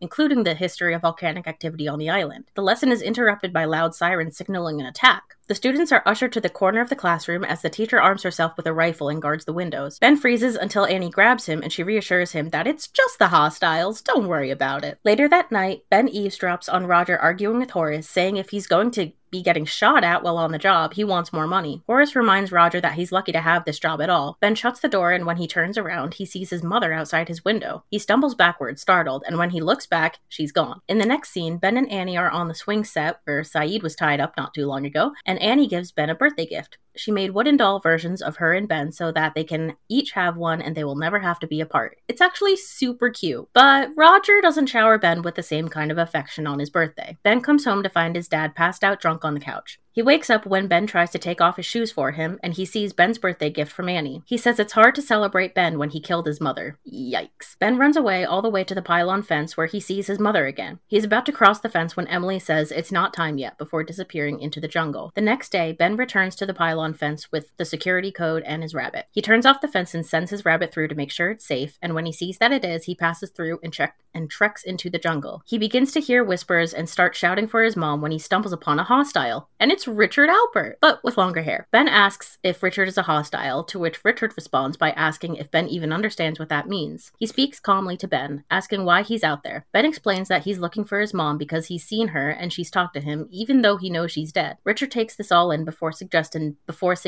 Ben returns home. Ben says he doesn't want to go back and that he hates his home, and he wants to go with Richard. Richard says that if that's what he really wants, he can make it happen, but Ben will need to be patient. The next time we see Ben, he's an adult and is working for Dharma as a workman like his father. He's packing up a bag and takes his wooden doll from Annie. He helps Roger load pallets of beer into a van and tells him that it's his birthday. Roger, much older and worn down, quietly reflects before suggesting that he and Ben spend the day together after making their run. The two drive to a hill overlooking the island, where Roger notes how beautiful it is despite the disdain he's had for Dharma. He promises to remember Ben's birthday next year, but Ben says that's not going to happen. He asks if Roger really thinks he killed Emily, and Roger resignedly says he doesn't know. Ben tells Roger he misses her too, but he didn't take it out on Roger even though he had to put up with his garbage. He coldly says goodbye to Roger before putting on a gas mask and releasing a poisonous gas from his bag that kills his dad. Ben returns to the barracks where all the Dharma Initiative workers are lying dead. He finds Horace, who died sitting on a bench, and closes his eyes. Hostiles in gas masks appear from the jungle led by Richard. He stops in front of Ben and takes off his mask. He asks Ben if he'd like them to retrieve his father's body, but Ben, emotionless, says no and to leave him where he is. Done. That was a struggle. Bam. Huge flashback. That was a struggle. Good job. They span Ben's like entire life in these flashbacks. Yeah. They're like, here's everything. From birth until present. Yeah. So Emily is giving birth in the middle of the woods. Absolute nightmare. Absolute nightmare. Terrifying. No thank you. My biggest qualm is why the hell, even if she was 7 months pregnant, not 9 months pregnant, why are you hiking at 7 months pregnant? That's still too far along. She's Don't like, do I that. like exercise. No. My qualm is the umbilical cord. Where's the umbilical cord? Right. Yeah. How long is this umbilical cord for the woman where she, pull him out and then she'll like have him in his arms? Did you cut it? Like what? Like where's the umbilical cord? What about the umbilical cord? Yeah, that's a good point. I didn't even think about that. So she has the baby and it's a boy. On Lostpedia, fun fact, baby Ben was portrayed by a little baby girl called Amanda. Oh, this is cute. Hope Amanda's doing well. But so she's had the baby, but she's still struggling and she's bleeding. And they're like, uh-oh, no one knows we're here. So you hold the baby and I'll get us to a road. Immediately we're shaking this baby all over the place. Yeah, too much trauma. I would be so worried that she would drop that baby. I mean, I guess that's the only option that they had, but I'd be like, I'm too much trauma. So weak, I cannot hold on to this baby. Yeah. Yeah. And also, definitely the first time I watched this, I super thought they were on the island. Like, until they get to the... For sure, and they do that on purpose. Sure. Until they get to the road. It's like, oh. Well, because Ben told Jack previously that he was born on the island, so... That he was born there, yep. Yeah. But it turns out they're actually 32 miles out of Portland, and I think that Ben chose Portland as the place to say that the island is, like to Juliet and such, because he was born there. Mm-hmm. And so she calls him Roger, and we immediately are like, hey, isn't that the name of the dead guy? And Trisha Tanaka is dead. And they slowly, as the flashbacks go on, they slowly reveal that Roger is the guy in Trisha Tanaka is dead. Right. Yeah. It is so cool. It's such a good reveal. Yeah. That's one of my favorite things about Lost is that there is this kind of like messy timeline where like things about our, the crash victims, I guess, the main characters. Our heroes, yeah. Our heroes. Where they find things and it's confusing. And then as the show goes on and like these flashbacks and all this stuff, it's like, oh, that's why they're there. Like there's, there's so much purpose and planning into Lost that I just love it. Where it's just like, oh, that's a bit weird and random, but then they're like, oh, just kidding, here's the whole purpose to it. There's actually a rhyme and reason. Yes. It was also pointed out on Lostpedia that both Ben and Locke's mothers are named Emily. Oh my god, I thought they have that in common. That was familiar. When they were watching that and they said her name was Emily, I was like, wait, don't we already know an Emily? Yeah. We do. So a car stops to help, which is nice because the first car doesn't. And it's Horace. I have a special place in my heart for Horace. This is not the last time we see Horace, and I can say that because we've done a million flashbacks. Yeah. To a million different things. So on Lostpedia, it was pointed out a couple of times in actually form because no one really cares this much. The vegetation as depicted in Ben's first flashback is not correct for Oregon. Ooh, you tell him. This is likely an unimportant production issue given Lost is filmed almost entirely in Hawaii. From the behind the scenes webpage, you can see in the background mountains usually seen in panoramic shots of the Lost Island. Ben's first flashback is not correct for Oregon. Horace's Carmen Ghia convertible is the highlight variety of either model year 66 or 67. This makes it a prop error because the scene is supposed to take place in 1964. Top-down convertibles would be an unusual sight for Oregon in December in any event. Yeah, okay. That one's fair. So he explains that they were hiking and she wasn't due yet, so they thought it would be fine. But so they're going to take him to the hospital and they're like, oh, is the baby okay? And Roger's like, I don't care. Or he's like, I don't know. Immediately, Roger doesn't care about the baby as much as he cares about his wife. Yeah. Immediately. And so she says, call him Benjamin. And so he's super sure wasn't born on the island now that we've revealed that this is Ben. And she passes out. On Lostpedia, it said, this episode shows that Ben's mother dies when he is born. This may explain his obsession with trying to prevent pregnant women dying on the island. Oh. I literally never put that together. I never thought about that. Yeah. So we go to Little Ben, and he is played by a boy named Sterling Bowman. He is extremely talented. One of the best child actors this show has ever had, in my opinion. I'd agree. Very talented. He is also currently 26 years old. That's Oh, disturbing. wow. Was he in anything else when he was a kid? I think so, but it was kind of just like one episode of 24 or like, Oh, okay. Yeah. like procedurals like that. However, Callie, next episode, this is not a spoiler because people know that it's a Charlie episode. Next episode, we get another sight of Jeremy. Is it Shada or Shada? You would know. I don't. You don't know? Didn't you have a huge crush on him?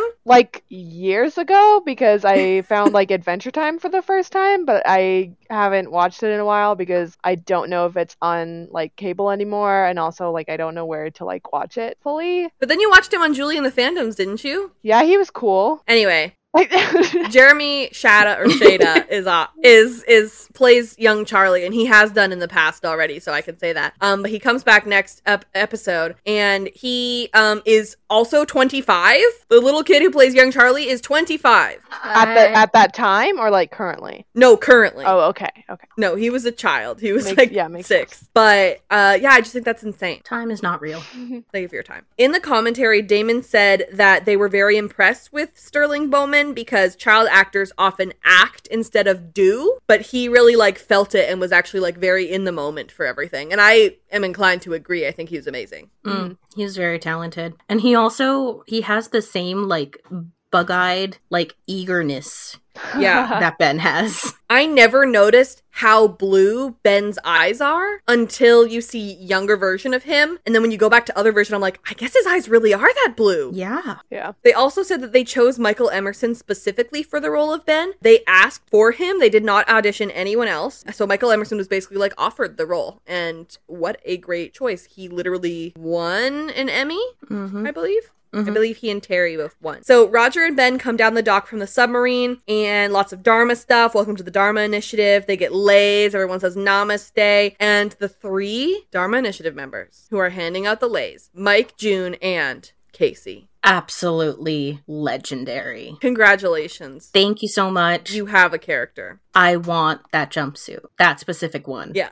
Oh, no kidding. Yeah. So then Horace comes down and he's like, welcome. He has such a hippie voice. I think it's so funny because it's like the 70s now, I think. So he comes down and he's like, namaste. I think that's so funny. He's like, hey, dude, namaste. Welcome to the Dharma Initiative. And so they're like, wow, what a place. Thank you so much for the opportunity, Mr. Goodspeed. And this is Ben. Horace was there on the day that you were born, and he's really helping us by getting me this job. I'm going to immediately get drunk and forget that. And so Ben doesn't answer, and they're like, oh, sorry, he's quiet. And Horace is like, that's okay. He's just going to say something when he has something to say. I love that line. Horace is so much better than Roger, just in every way. God, yes. Yeah, that's such a nice line because it's so true for a lot of people and a lot of children. Yeah. Yeah. I think that, like, we can see that later when Ben, after having killed everyone in the Dharma Initiative, like, sees Horace's body and specifically, like, has the respect to go and close his eyes, because I think that Horace was always very kind to him. Yeah, I have thoughts about that, and I feel like I have one thought about that, but I feel like I should probably, like, leave until we get there. Sure. Leave it until we get there. On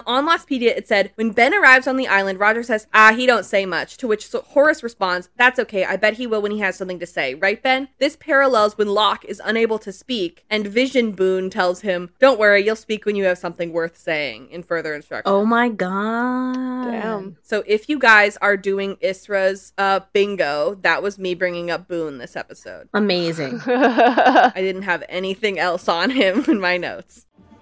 Hey, welcome to the island, man. Namaste. Namaste, yeah. So, Wow. what do you think? Wow, this is someplace. Thanks again for the opportunity, Mr. Goodspeed. Horace, please. Horace. And this must be Ben? Yeah. Mr. Goodspeed was there the day you were born. Yes, I was. He's doing us a big favor here. Gave your old man a job. You don't say much. That's okay. I bet he will when he has something to say, right, Ben? Hey, you hungry, kiddo? Huh? Huh? Great. All right, well, I'll tell you what. After you're done processing, we'll have some lunch. How's that sound? Thank you. You're gonna love it here.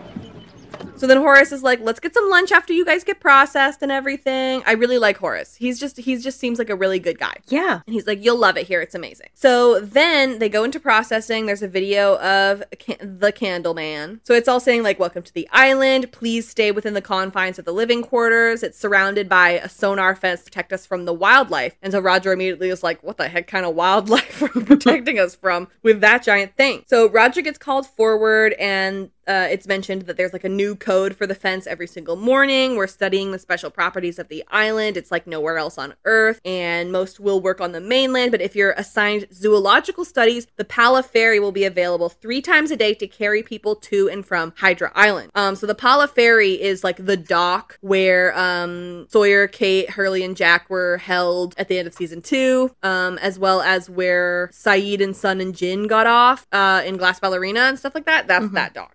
When Roger was just like, what kind of wildlife are you protecting us from? It's like, well, if a polar bear gets out. Yeah, exactly. That's the wildlife. And that's why that's on Hydra Island. Yeah. We also see people getting vaccines, and I was like, usually you do that before you go to a tropical island. Yep. But that does make sense because Desmond was doing them, and Kelvin was the one who told him to do that because Kelvin was in the Dharma Initiative. Oh. Because they have it like in the vaccine guns instead of syringes, like Right. Like Desmond was using at Right. the beginning of season 2. I have another thought. Mm-hmm. Wouldn't it be so dehumanizing to call the hostels and the wildlife? Yep. You know what I mean? Yeah, certainly. But like Roger said the wildlife, right? Or did they say the wildlife? Well, it said on the video, the wildlife. And I think that's just so that they're not saying, there are people out there who disagree with us and want to kill us, you know? It's like false advertising. This is your first time here, and yeah, being like, please stay on the island. There's wildlife that we're just protecting you from. Definitely, there's just wildlife. That's it. Yeah, definitely not people with opposable thumbs and possible guns and knives. Yep, exactly. Yes, no colonialism being occurred here. Yeah, being occurred, being occurred, exhibited. I can't believe I just said that. Occurring? I don't know. Occurring, being. I hate myself. You've had a long week, buddy. It's okay. I really have. Yeah. You're valid. So a little girl approaches. Her name is Annie. The only other time we've heard the name Annie is when like Kate used that alias in the flashbacks of Tabula Rasa. Oh, dang. She gives him an Apollo bar. So Apollo bars have been around for a really long time. And she says we can have as many of these as we want. Well, maybe you can. Where are your parents? In the script, apparently, Annie said, have you ever seen a polar bear? After she gave him an Apollo bar, but I guess that part was cut. So then we go over to Roger, and Roger's getting mad at a staff member who's named Opal, and he's pissed off that he's a janitor. He's like, Horace said you're doing experiments and like changing the world. I didn't come here to be a janitor. First of all, sir, custodians are very important people. True. Who do very important work. You are helping people change the world. People who are doing the changing, you are helping them. So you, by doing that, is helping. Yeah, it's like, but you don't have the credentials to be a scientist. Yeah, exactly. I'm just like, well, if Horace probably gave you the best job that he could get, you know? Yeah. If you don't have the credentials to be a scientist and you want to come to this island and have a really good time, this is what you do. Let's see your resume, Roger. Go ahead. Let's see your resume, Roger. What does it say? What is this giant chunk in which you didn't work, Roger? He was taking care of his son, who he loves so deeply. Yeah, exactly. So Opal is like, well, listen, you can apply for something else if it opens up, but like no promises. Listen, if I was coming onto this island, I would be like, custodian, dope. Sounds great. Mindless, I can listen to a podcast while I do that. Sounds like a great gig. I would be so nervous, I'd be like, I can't be a scientist. What if I mess something up and then the world explodes? No. So then Roger's like pissed off, calls for Ben to follow him as he leaves. All right, Ben in class. And we have Olivia is the teacher, it says on her thing. And she's teaching about volcanoes. This is the woman who was in the car with Horace. And I never noticed that until I watched the commentary, until I realized those were the same women. Oh, I so did not clock that. Yeah. So it's the same Horace's person. wife? That's right, yeah. Okay. So she has a wedding ring on in this scene. So it is cute. And so does Horace, I think. So that's implied, yeah. So they're doing a chemical reaction, and some science nerds came on Lostpedia to complain about this. But it also said, as the barracks are attacked while young Ben is in class, his notebook can be briefly seen to bear the Pearl logo and is of the same design as those found at the station and later at the capsule tube dump in the jungle. So all of the notebooks have the Pearl station logo on them, I guess. Mm-hmm. I guess they produced the stationery.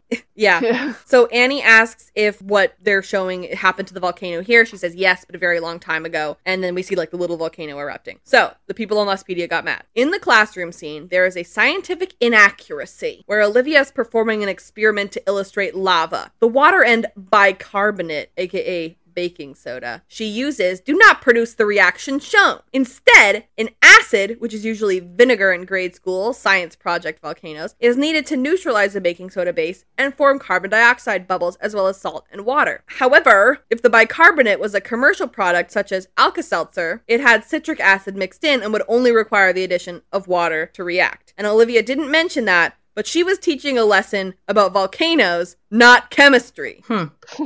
She wasn't trying to tell you about the chemistry. She was trying to tell you About volcanoes. It doesn't matter. So then the earthquake happens, sirens, everyone's getting into positions. So this is clearly something that they prepare for, something that the children do drills for, clearly, because they know what to do. Was the earthquake the earthquake was just an earthquake? I think so. I think it implies that like a bomb got set off somewhere. Okay. Yeah, that's what my understanding was. These are a lot of kids, a lot more kids than I expected, to be honest. Just because, like, there's no kids here now because of all the fertility issues. Yeah. For me, I thought it was kind of like especially like in Ben's case, it was probably like, hey, we want you to work on this island. Oh, you need, like, don't worry about your kids or your babysitter, bring them with you. Yeah, exactly. And then we'll raise them, and then they'll be workers and, like, all this stuff.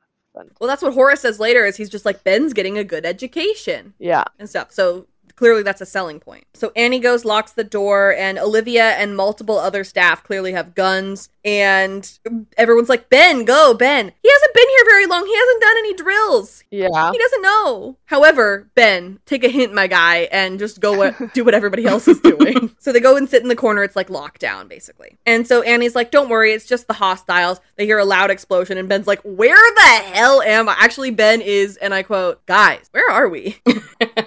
So Horace and Roger are at Roger and Ben's house, and little Ben is listening. And he has a pet bunny. He loves bunnies. Sure does. And Ben does several experiments, including bunnies, especially like we saw him at first in Every Man for Himself with a bunny. So I'm like, okay, so Ben used to have a pet bunny. Does he still have a pet bunny? What is the lifespan of a bunny? Yes, right. Not necessarily the same bunny, but he has multiple bunnies, maybe. So Roger says he was driving back from the flame. So Mikhail's house. I don't know. I don't think, no, Mikhail wouldn't have been there yet, I don't think. A siren calls. We're in the middle of a shootout. On Lostpedia, it said, during the confrontation with Horace, Roger said, we're driving back from the flame and we hear this huge explosion. Next thing I know, there's a siren wailing and we're having to drive through the middle of a shootout. It is unknown who Roger is referring to as we besides himself, but according to a cut line from the original script, the we are actually Roger and Radzinski. Oh. Yeah. We're driving back from the flame and we hear an explosion. Next thing I know, a siren's wailing and we're driving through a shootout. The Radzinski kid almost got killed. Oh my god. So we have heard of Radzinski already in season 2, knowing that was who was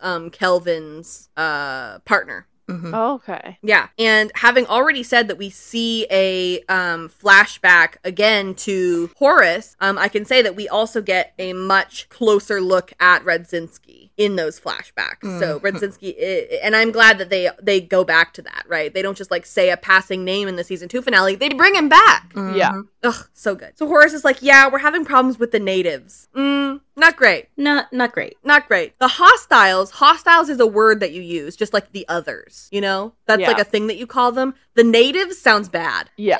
Mm-hmm. Let's not do that. Yeah. So he's like, oh, who? And they're like, we don't actually know anything about them. We don't know who they are. We just attacked them. I don't know. Yeah, we just came here and took their land and didn't care to learn anything about them. Right. And now they're mad? Yeah. So Roger like throws down his beer and he's like, this isn't what I signed up for. And Horace is like, dude, you needed a job. I got you a job. What do you want from me? Gave you cookie, got you cookie. Exactly. Gave you cookie, got you cookie. Got you cookie. Ben is getting a good education. This is a very good thing. And he's like, I don't care about his education. Roger, you're a bad dude. Like, just say you're a terrible father. Yeah. Is Roger just a genuinely shitty person, or was it just like after the death of like his wife? And I say after the death of his wife because instead of after his son was born, because obviously that's what he cares about more. Yeah. I honestly think that it's that he just like always resented Ben. He just resented him. And I'm just like, Yeah. I don't think that man was ever meant to be a father. I can't imagine him being a good father if Emily had survived. You know, that's how bad he is. Yeah. And I'm just like, if you knew that you resented him, give him up for adoption. Yeah. God, Yeah. how did you take care of that baby by yourself? Probably- He would have been better off. Maybe like something inside of him was just like, do it for Emily, but like he's a shit person. It's like, it's the only piece of her that I have left. Yeah. Yeah, but you treat him like crap. Yeah, and like he probably kept forgetting Ben's birthday because he genuinely didn't care about Ben. But also at the same time, Ben's birthday is the anniversary of his wife's death. So maybe that's Yeah. just what he associates Mhm. with that day Yeah. instead of Ben's birthday. So it's like nothing special on that day. It's just like, God, Emily wouldn't want you to treat her son like this? Are No. you kidding me? This is how you celebrate her life? Yeah, This is how you remember her? That's crap. That sucks. Roger sucks. Roger does that. Roger's the worst. So he's like, I want another $30,000 as hazard pay. And don't tell me that you don't have the money because Dharma Initiative is like, has mad bank, I guess. You have this giant island. Dude, if I was Horace, I'd fire him so fast. I'd be like, get off this freaking island and actually leave your kid. Right? You go. So Ben hears like a rattling and he's like, oh, it's just a branch. Roger throws Horace out, says like, get out of my house. And then Ben turns around, jump scare, sees a vision of his mother. And of course, he's obviously freaked out by this and like falls around. Maybe Horace didn't fire Roger. I mean, it would be easier to like fire Roger and then just like keep Ben. But like, what if? That's what I think he should have done. What if Horace like didn't because of Ben? I bet that's right. No, Yeah. Oh, that probably is right. I bet he was like, Ben is going to be worse off Yeah. if he leaves this island. Ben is if Roger is fired and he leaves, he'll most likely take Ben with him, and Ben will have a better life here. So do it for Ben. Yeah, I completely agree. I think that's a really good point. So Ben made like a giant racket in his room because he like fell over. And so Roger comes in and is like, I told you to go to bed. But when he turns around, his mom is gone. And he turns and looks at this old picture of her and Roger and cries. And she's wearing this blue dress in the picture, which is the blue dress that he keeps seeing a vision of her in. Very Alice in Wonderland-y. Yeah, certainly because she has that blonde hair too. Especially with the bunny too. Yeah. Oh yeah, good point. Oh yes. I got some Ooh. big Wonderland vibes. Yeah, there's some stuff on Lostpedia about that that's really good too. Ooh. Alice in Wonderland and Wizard of Oz. This is so crazy because they do such a good job of giving him so much humanity and then they take it away so quickly. Yep. It's really interesting. I mean, you know, we see it because he's a child, right? So it's very easy for us to feel bad for him. Yeah. But it's just very interesting how they show, but basically they just do a really good job at showing his origin story. Cool motive, still murder, you know? Okay, I have thoughts on this. So Annie gives him a birthday present on the swing set that Saeed was just chained to. So now, you know, in present day, the others can't have children. So what is the point of this swing set now, if not to like lock someone up? And it's also crazy to look at this and know that it's December on the island because it's so nice out. Wow. Must be nice. And she made wooden statues of them. And it's revealed in the Lost on Location that these were actually carved and painted by Jack Bender, who does a lot of art. Legend. And she's like, now we'll never be away from each other. Is that nice? Yes. But it's also, in my opinion, kind of weird. Yeah. So he's like, thanks. And that's the first thing that we've heard him say so far as I understand, I think. Like, as a child, wow. obviously. It's the first word he said. This show is very good at answering unanswered questions. But we never hear about Annie again. Okay, that was my thought too when he started gassing up the joint, was like, what happened to Annie? But is it supposed to be implied that when she gives Ben the doll saying like we never have to be away from each other, is it like her and like maybe her parents, or like she, like they're not needed on the island anymore and so they're leaving? I think that she definitely did leave. Yeah, I think she definitely left too. Because I think she just depends on when. Yeah, I think she and, I mean, obviously Horace didn't make him hesitate, but I think she would have probably been the one to make him hesitate and stuff. Right. So I wonder if she left right before then. Yeah.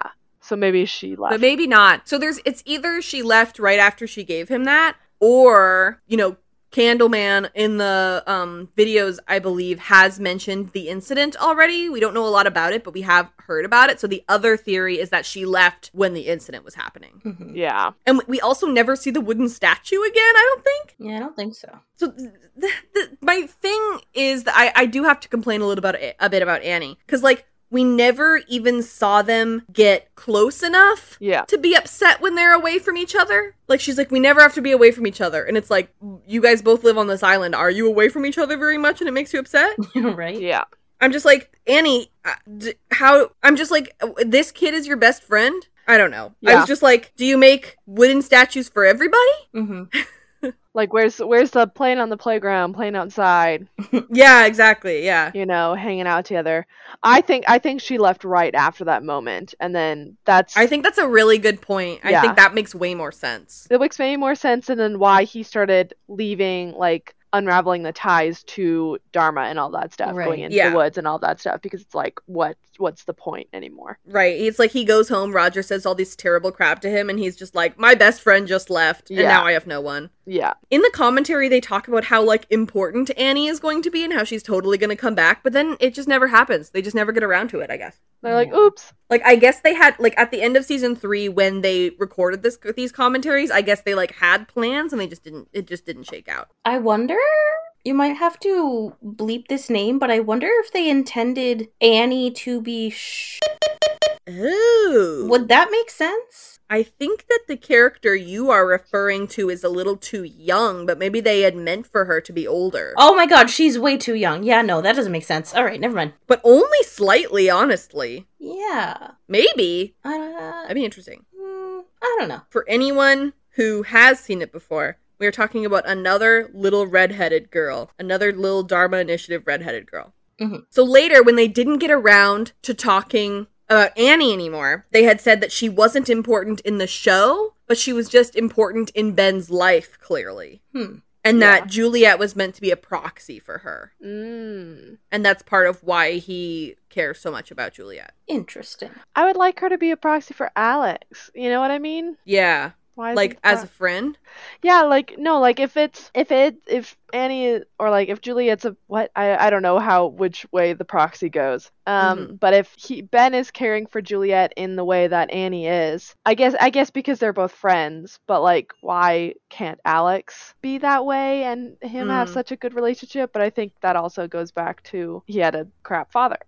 Yeah, and, you know, the whole thing with him and the fertility issues, he cares so much about it because his mom died in childbirth. Yeah. And part of, like, the reason why when Alex gets taken by Rousseau, like, from Rousseau, he chooses to raise Alex himself because there are so few babies that are born on the island that he, like, doesn't want to, like, waste it, you know? Yeah. So he goes home that night because Roger just lets his kid go out whenever and doesn't care, I guess. But I mean, it's also very safe around there, I guess. But Roger's drunk, passed out. Ben starts taking off his shoes because he's like a good kid and just like wants to try and make his dad comfortable, I guess. Roger wakes up, sees the president. And at this point, he is in the uniform. We heard his name was Roger. Then we saw him get the uniform. And now he is in the uniform. At this point, you know he's the guy in the van. Oh, yeah, for sure. Yeah. However, a little blooper here. Roger's Dharma logo on his jumpsuit is the swans. The Swan Station wouldn't begin building for another 4 years. And as a janitor, he would have no access or knowledge of the swan. So that one's just like, that's a prop error, I think. That's an oops. Yeah. So Roger's like, oh yeah, I forgot it was your birthday. I hope that all the kids at school celebrated for him. Right? Like brought in cookies or cupcakes. You know, like that's how Annie knew. And he's like, oh, it's hard to celebrate the day that you killed your mom. That's an inside thought. Yeah. Well, I mean... That's something that Ben already feels bad about, surely. Yeah. There's always... I mean, not like a saying, but people sometimes say that, like, people truly say what they're thinking only two times. When they're drunk and when they're mad. Yeah. You know? So, those are definitely inside thoughts. And Roger is both of those things at that moment. Yeah. But also, like, children are really impressionable. Like, you're a crap person for doing that because there's so many, like, he's still learning and there's so many things going through his mind, and just being an awful person to him is just like, ugh. Oh, yeah, that stuff's gonna stick with him forever. His mind is developing. It's one thing to say, oh, it's hard to celebrate on the day that your mom died. And it's another thing to say the day you killed your mom. You killed your mom. Those were his words. Like, he's like, the first thing I ever did was be a murderer. Yeah. Yikes. That's what you're telling him? Cool. That's something you should never say out loud, ever. Yeah, no. Especially you can have those thoughts to yourself, but you don't say those to your child. Yeah. It's your birthday. Sorry, I forgot. It's kind of hard to celebrate on the day you killed your mom. She was just 7 months pregnant. We went for a hike, but you had to come early. Now, she's gone. And I'm stuck here on this island with you.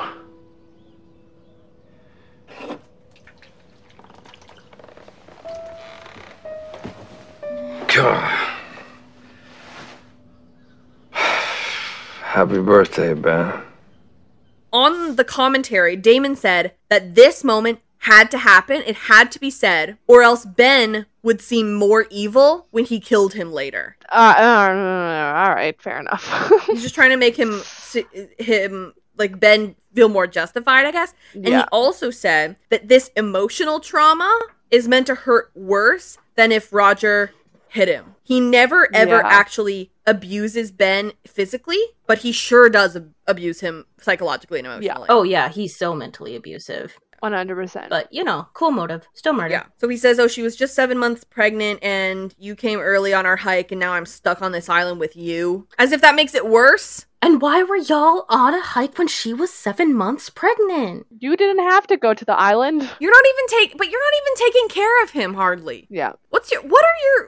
He just takes any excuse to complain about anything. Yeah. And like I said earlier, Emily Linus would never want you to treat him this way, and you are dishonoring her memory by treating him like this. 100%. Yeah, absolutely. Like, we didn't get to know Emily, but she would not have tolerated that. Yeah. I think she would have been a really good mom. Yeah, I agree. So he says, anyway, happy birthday. This sucks. This makes me really sad and bad. Honestly, this feels sort of like a nature versus nurture thing. Do you guys think that Ben would be the same person he is now if his dad wasn't so terrible? I don't know about that. I think if Ben had a healthy relationship, I think if his mom never died, that would have changed absolutely everything. Mm-hmm. He never would have become who he is. Never would have done the things that he's done. Mm-hmm. That's a really good question. I don't know, but I kind of want to say nurture. Like, I feel like if he just had someone to, like, care about him or, like, make Dharma seem interesting or more important, because, like, he had no roots, no family, no happiness tied to Dharma. Yeah. So then he left, because he was angry. So, like, I don't know, maybe if things went nicer, then maybe he wouldn't have gone to the others so soon, possibly. I don't know. Yeah. Maybe he would have gone eventually. So he runs out crying. He goes to the fence. He hears the whispers. I looked at the transcript for the whispers, and here are the ones that I thought were, like, of interest. Ooh. One of them said, "Did you hear about him?" One of them said, "Tell him that you're his mother." And another one said, "Help us come through the fence." Oh my god. So those were the creepiest The ones. whisper transcripts are my favorite things. I know.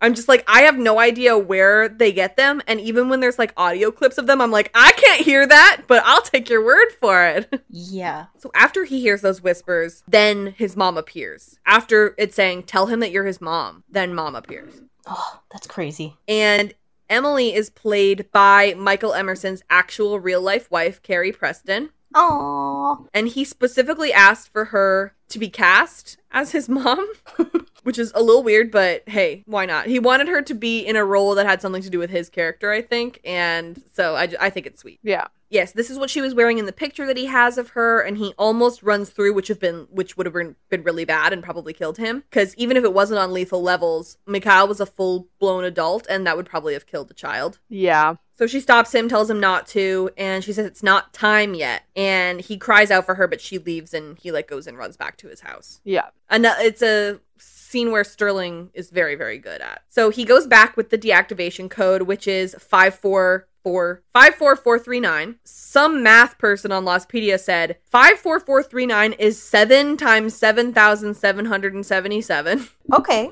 And 77 was the code to be entered at the flame in case of a hostile incursion. That feels like a little bit of a stretch, but you go. Possibly, but I mean, props. Yeah, exactly. So it works, and he tests it with his rabbit. I would rather die than put my pet in danger like that. Are you kidding me? I have a huge thing to talk about that. Okay. I feel like that's such a peek into like what's to come.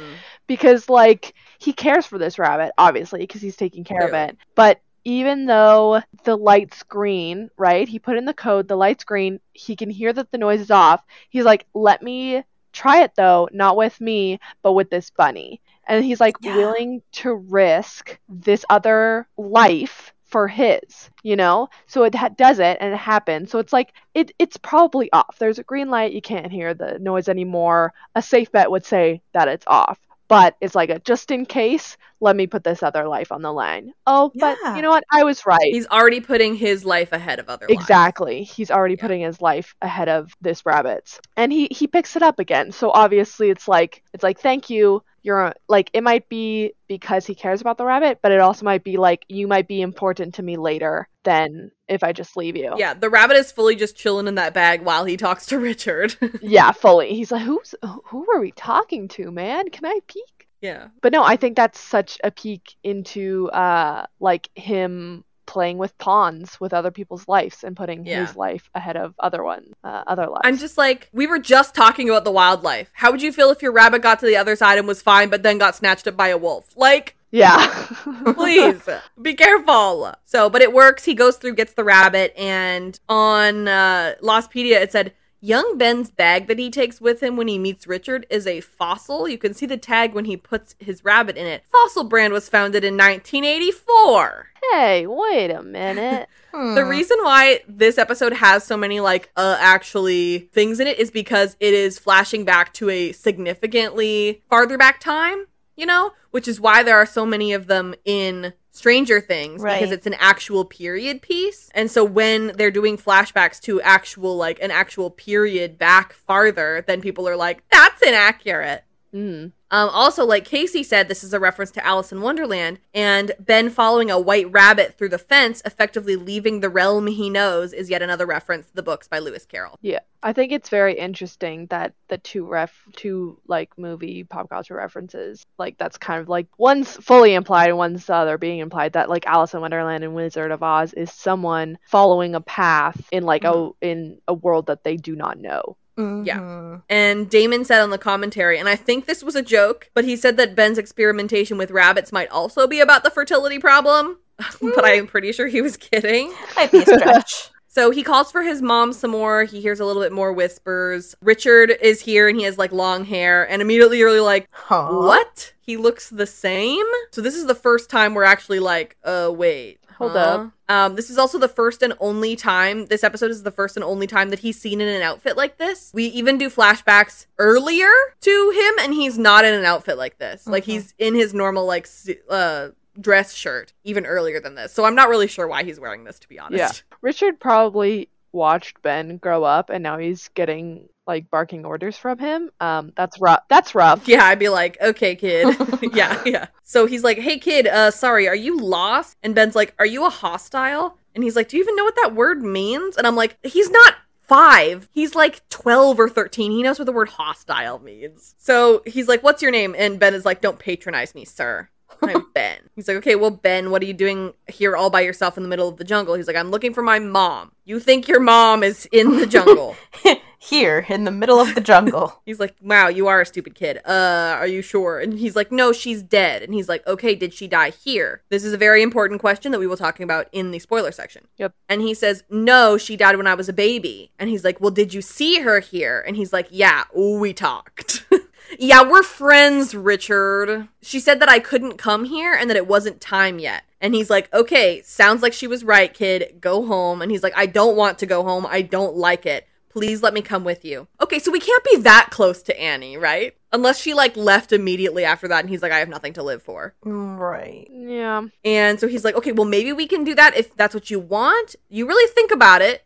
You have several years to think about it. And just be, like, super patient about it, please. Mm-hmm. Patience is key. And he is. I have another thing to add. When Ben says that he was born on this island, obviously, based on the facts, that is a lie. He was not born on the island. Yeah. But could it be that he was like born on the island as like a rebirth? Or like, yes, he was reborn on the very good. He was reborn on the island where like he grew up with the others, and like now he can see like clearly, and that like he was brought up here, but like, you know, like the Ben that he used to know that was off the island is gone. We don't talk about him. So this Ben that you're seeing now, he was born on the island. So it's more of like a mental meaning, like more spiritual. Yeah, it's like Locke says in season 1, everybody gets a new life here. Yeah. Yeah. So, like, the facts specifically, he was not born on the island, but I think, you know, that this Ben was born on the island. Benjamin was not born on the island. Ben was born on the island. Ooh. Yeah. So we have adult Ben now, and this is 12 years before the present. I'm sorry, that was 12 years before the present? Yeah. How long does a body decompose? Those are all skeletons. Like... Yeah. How long does a body decompose? I mean, 12 years is a very long time, but is. I'm also not a... Callie, you're the one who watches Bones. I do, tell me. but I watch for the plot. The science is really cool about it and how they find it, but like... I watch for the plot. The plot. The plot. Just... By plot, I mean, it's just the beautiful people. Yes. Yeah. And so Ben is also working as a workman, which makes me sad because I feel like he like wasted his potential, you know? Oh yeah. Like he could have done something else. Not that sanitation engineers aren't very important, but I feel like if Ben was getting this like fantastic education that he was supposed to have been getting, maybe he didn't happened? Maybe he didn't want to, so then he could fly under the radar. I was gonna say maybe like Horace tried to get him involved in like more intense stuff, but he just didn't want to like get more involved. And so Ben has these glasses on. He has glasses on as a child and he has glasses on here. Does he just like wear contacts now, or can Ben canonically just not see all the time? I would like to believe that he just cannot see. It's just everything's blurry. And that's why he thought he saw Jacob. Yeah, that's it. That's it. So he looks at the time and his like doll from Annie, who we do not see as an adult and no one ever knows what happens to her. And he brings that with him for some reason. I just think the dolls are weird. I'm sorry. I think the dolls are weird, and it's weird that they never get brought up again. It's very weird that they don't get brought up again. Although I had never considered that she left immediately after she gave him that gift, and that feels a little less weird now. Everything feels less weird about Annie if I think about that she left right after giving him those gifts. I think that was a really good idea. Oh yeah, my next note was just, I think these dolls are weird. If anyone has a defense for these dolls, I'd like to hear it.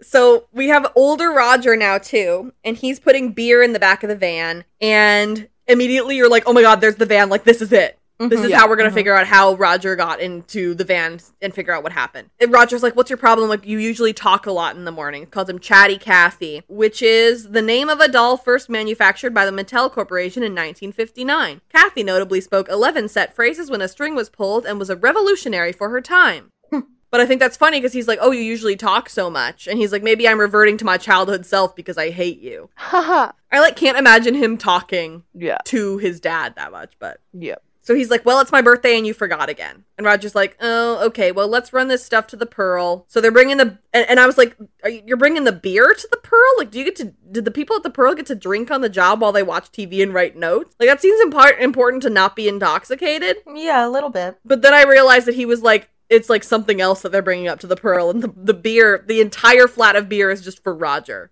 Oh. Jeez. I didn't clock that. Yeah. Yeah. Well, like, he's like, we'll go to the Mesa after we drop this stuff off at the Pearl. We find all of those beers in the back of that van, so he certainly didn't give it to the people at the Pearl. Nope. Oh, nope. So they're like, we'll go up to the Mesa. Oh, on Lostpedia, it said the beer can that Roger drinks from just before Ben kills him bears the Swan logo, despite Roger previously saying he was delivering the van's contents to the Pearl station. And I don't know why the Swan logo is all over this place when it's not supposed to have really... Well, I guess it would have been made by now, but still weird for them to have the logo on it. I'm like, okay, so you're gonna get drunk and then drive back? Woo! This is bad. But anyway, Ben's like, sure, that sounds good. Please do not do that. Anyway. Yeah, don't do that. Don't do that. It's my birthday. I don't know why I keep fooling myself into thinking that one of these years you're actually gonna remember. Well, I'll tell you what. All we gotta do this morning is run this stuff out to Pearl Station. Why don't we go up to the Mesa, drink some beers? have some, I don't know, father and son time. I'd like that. Okay. So they ride out to the mesa. We have Shambhala playing, and that played in Treasure Tanaka is Dead when they got it to turn on because it was the last thing playing before it was shut off. Ah. So he's like, well, this place sure is beautiful, which Richard said the same thing last episode. Roger honestly seems like he's like kind of improved as a person, so it makes me feel kind of bad that he dies. Yeah, it's like he's not perfect, but he seems like better. Yeah. Cool motive, still murder. Yeah. precisely. Yeah. They also do a very good job at aging him Ben's full lifetime I was gonna say throughout the episode. Yeah. Yeah. they did really good with that. He looks very good. I would say like they do the same thing with Horace, but Roger they do a very good job with Roger. Yeah, very realistic. Yeah. So he's like, Dad, do you really blame me for Mom's death? Like, actually, do you blame me? And he goes, what do I know? So that means, so to me, that means, yes, I do think that, but it doesn't mean that it's true. Yeah. He's not giving like a definitive answer. And it's like, I don't care if it's true. I care if you think that. Yeah. So Ben keeps looking down at his watch. It's 4 p.m., which of course is important. And also in a 24-hour clock, 4 p.m. is 16 o'clock.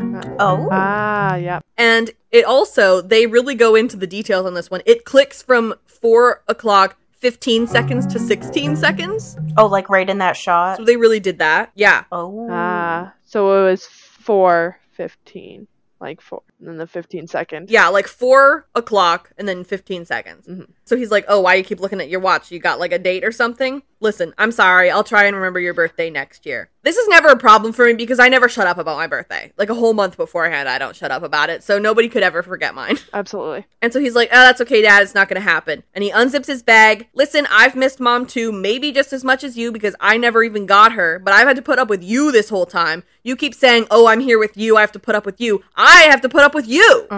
Which required a lot of patience. So he puts on his gas mask. He says, goodbye, gas canister. On Lastpedia, it said, the gas grenade prop Ben uses in the van is a repainted ALSG-272CS smoke grenade, and it's the same grenade that was used in Left Behind, but the can is repainted. It's the same can, but it's painted over.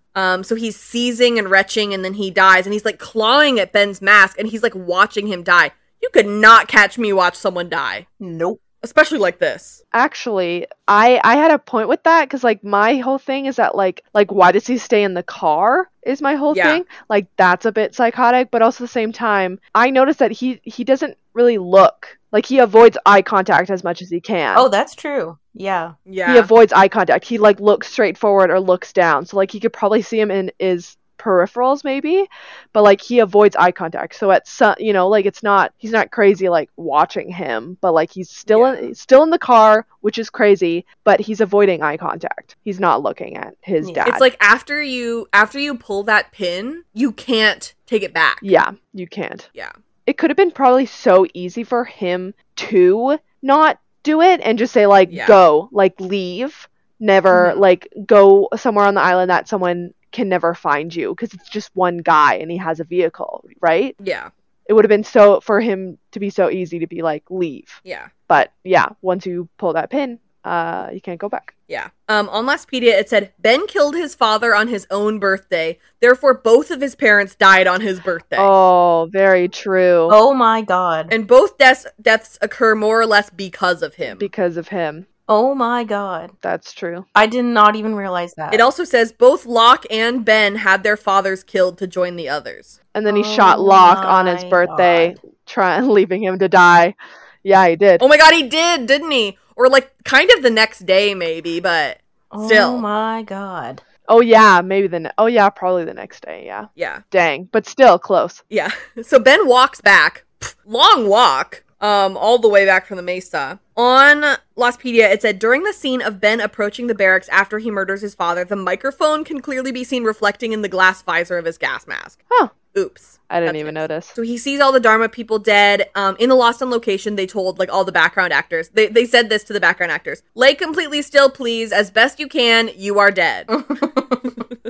They did a great job. And I thought that was funny. How toxic is this gas that it does not need to be contained in a closed room? Right? Yeah, they must have sent in a lot of gas canisters. A lot of gas canisters, because usually, I mean, obviously I'm not like a chemist and I don't specifically know how that works, but 9 times out of 10 gas needs to be contained in a room, so it's like that's an intense gas, or like they had just like a bunch of gas canisters for like people outside to die. So we see Horace on the bench. He goes and closes Horace's eyes because he always liked Horace and was very nice to him. My thought was, did he do that instead of like, because we don't see him do that for Roger, because like, I mean, I guess we don't know, but did he do that because Horace was always nice to him, but also at the same time, does he see Horace as a father figure instead of Roger? Oh yeah, I think so. Yeah, I think so. Yeah. I don't know why he wouldn't have done more to save Horace, but I guess Horace was never going to be like okay with the hostiles. Yeah, so right. He just wasn't possible. Horace never would have gone along with it. In Enter 7-7, Mikhail talked about the purge, and this is it. Oh, that's what he was talking about. So Richard and the others show up. Richard takes off his mask and yes, okay, we're good. We're safe. They probably waited for quite a while. And the others start taking the bodies away, and we see where in the island storyline, obviously. Richard says, do you want us to go get his body? He says, nope, leave him. Yeah. So I guess the van rolled off into the jungle and he rotted in the van. Bummer. And that is what happened. Do you think Ben pushed it off? Maybe he went back and gave it a kick. Yeah, on his way to walk back. Maybe he was like, oh, maybe he pushed it. Well, we know he didn't turn it on because otherwise Shambhala would be playing. Yeah. So maybe he just kind of put that baby into neutral and just rolled it off. So then it's just I don't, don't have to know exactly where it is. Just roll it off into a hill. Maybe it'll, I don't know. It'll go somewhere. Perfect. So now it's time for segments. Woohoo! So our first segment is our favorite line award. My favorite line award goes to Ben and Locke for... This is not a man you go and see. This is a man who summons you. Well, I guess there's a first time for everything. Sassy Locke is my favorite Locke. He's great. And my favorite line award goes to Ben for... You do remember birthdays, don't you, Richard? Richard's like, are you calling me old? My favorite line award goes to Ben and Locke for... And you're a liar. And what might you base that theory on, John? Because if you were telling the truth, your hand wouldn't be shaking.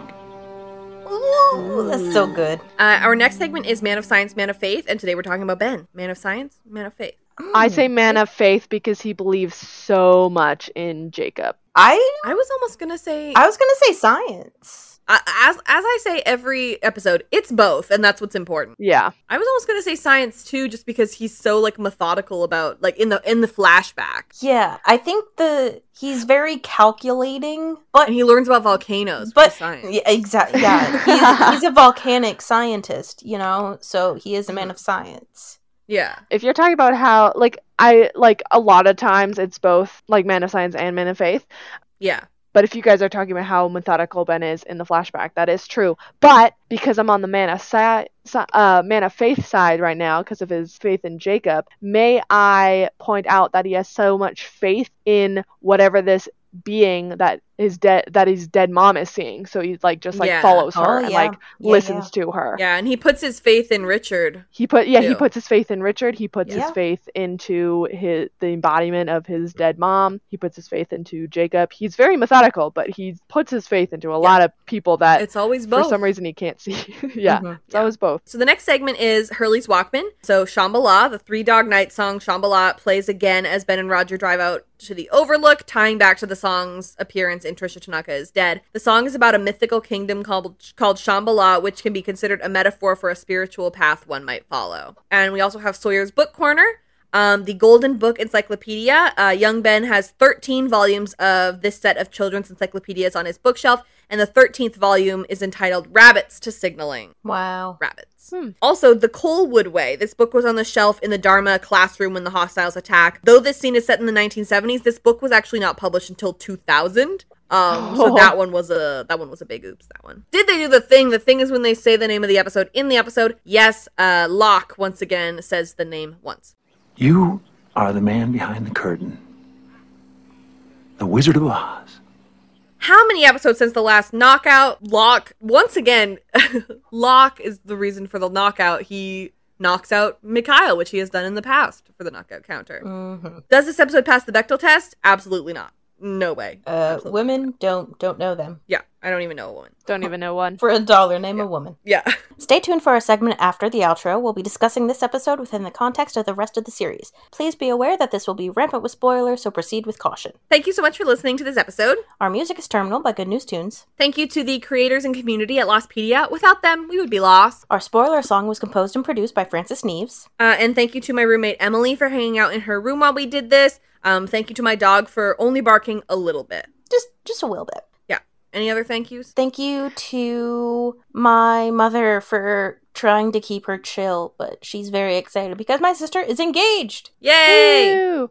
Thank you to my mom, who has finished supper and is upstairs waiting for me. Wait, that's my mom's name. Your Oh my gosh. mom's name is my mom? Yeah. Yep. If you are so inclined, please write us a review wherever you're listening or recommend us to a friend. That'd be great. If you're a fan of The 100, we talk about that show too. We did seasons 4 to 7 as they were airing, and now we're going back to do the good old days, starting with season 3 and ending with season 1. If you're a fan of Riverdale, we do that one too.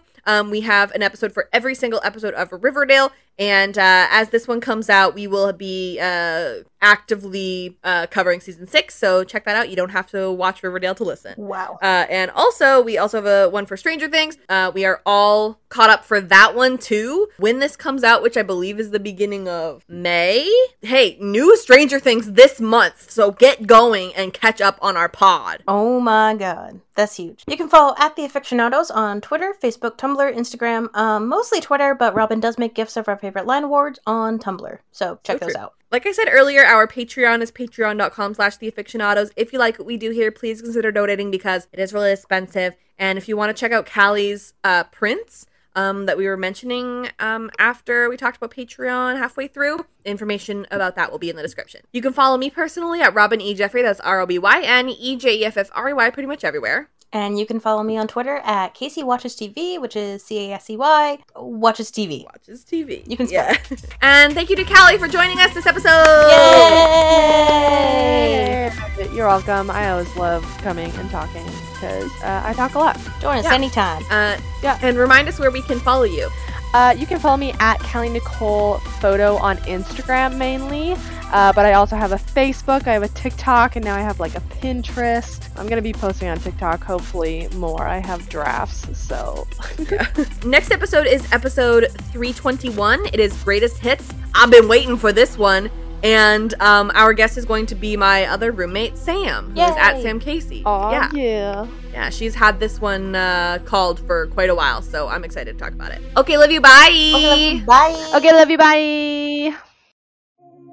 Stop in the name of spoilers.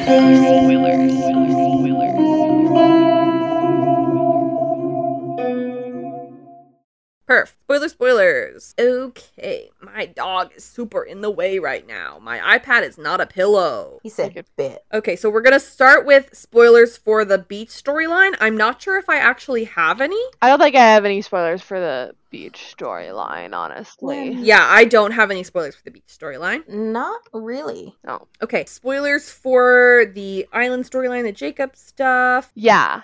Ben says... Richard doesn't know where Jacob is. Richard doesn't talk to Jacob. Ironically, Richard is the only one who actually has talked to Jacob. Yeah, what do you know? Yeah. I just had a whole thing with, like, in the cabin. Like, was that actually Jacob? Like, was Jacob just, like, a random... Like, isn't he just a random guy with, like, some properties of, like, listening to the island and stuff? But MIB is the main one that has, like, can do craziness, right? I was gonna say, isn't that, like, MIB's cabin? Yeah, we see MIB in this cabin later with Claire when he is fronting as Christian. So that makes me feel like it is MIB's cabin. Yeah, like, are we meant to believe that's where he just chills? Yeah. Yeah. I think it's funny that Ben is, like, you know, pretending that Jacob's talking to him, and he, like, knowing that he is actually making up all of this is very funny, and I think he's doing actually, like, a pretty good job. Is that why he looks so shocked? Is that maybe, like... Yeah, I think so. I don't think he expected this. When stuff is happening, because he's like, oh, I found a random shed in the, woods. Let me use it for my manipulation. And then,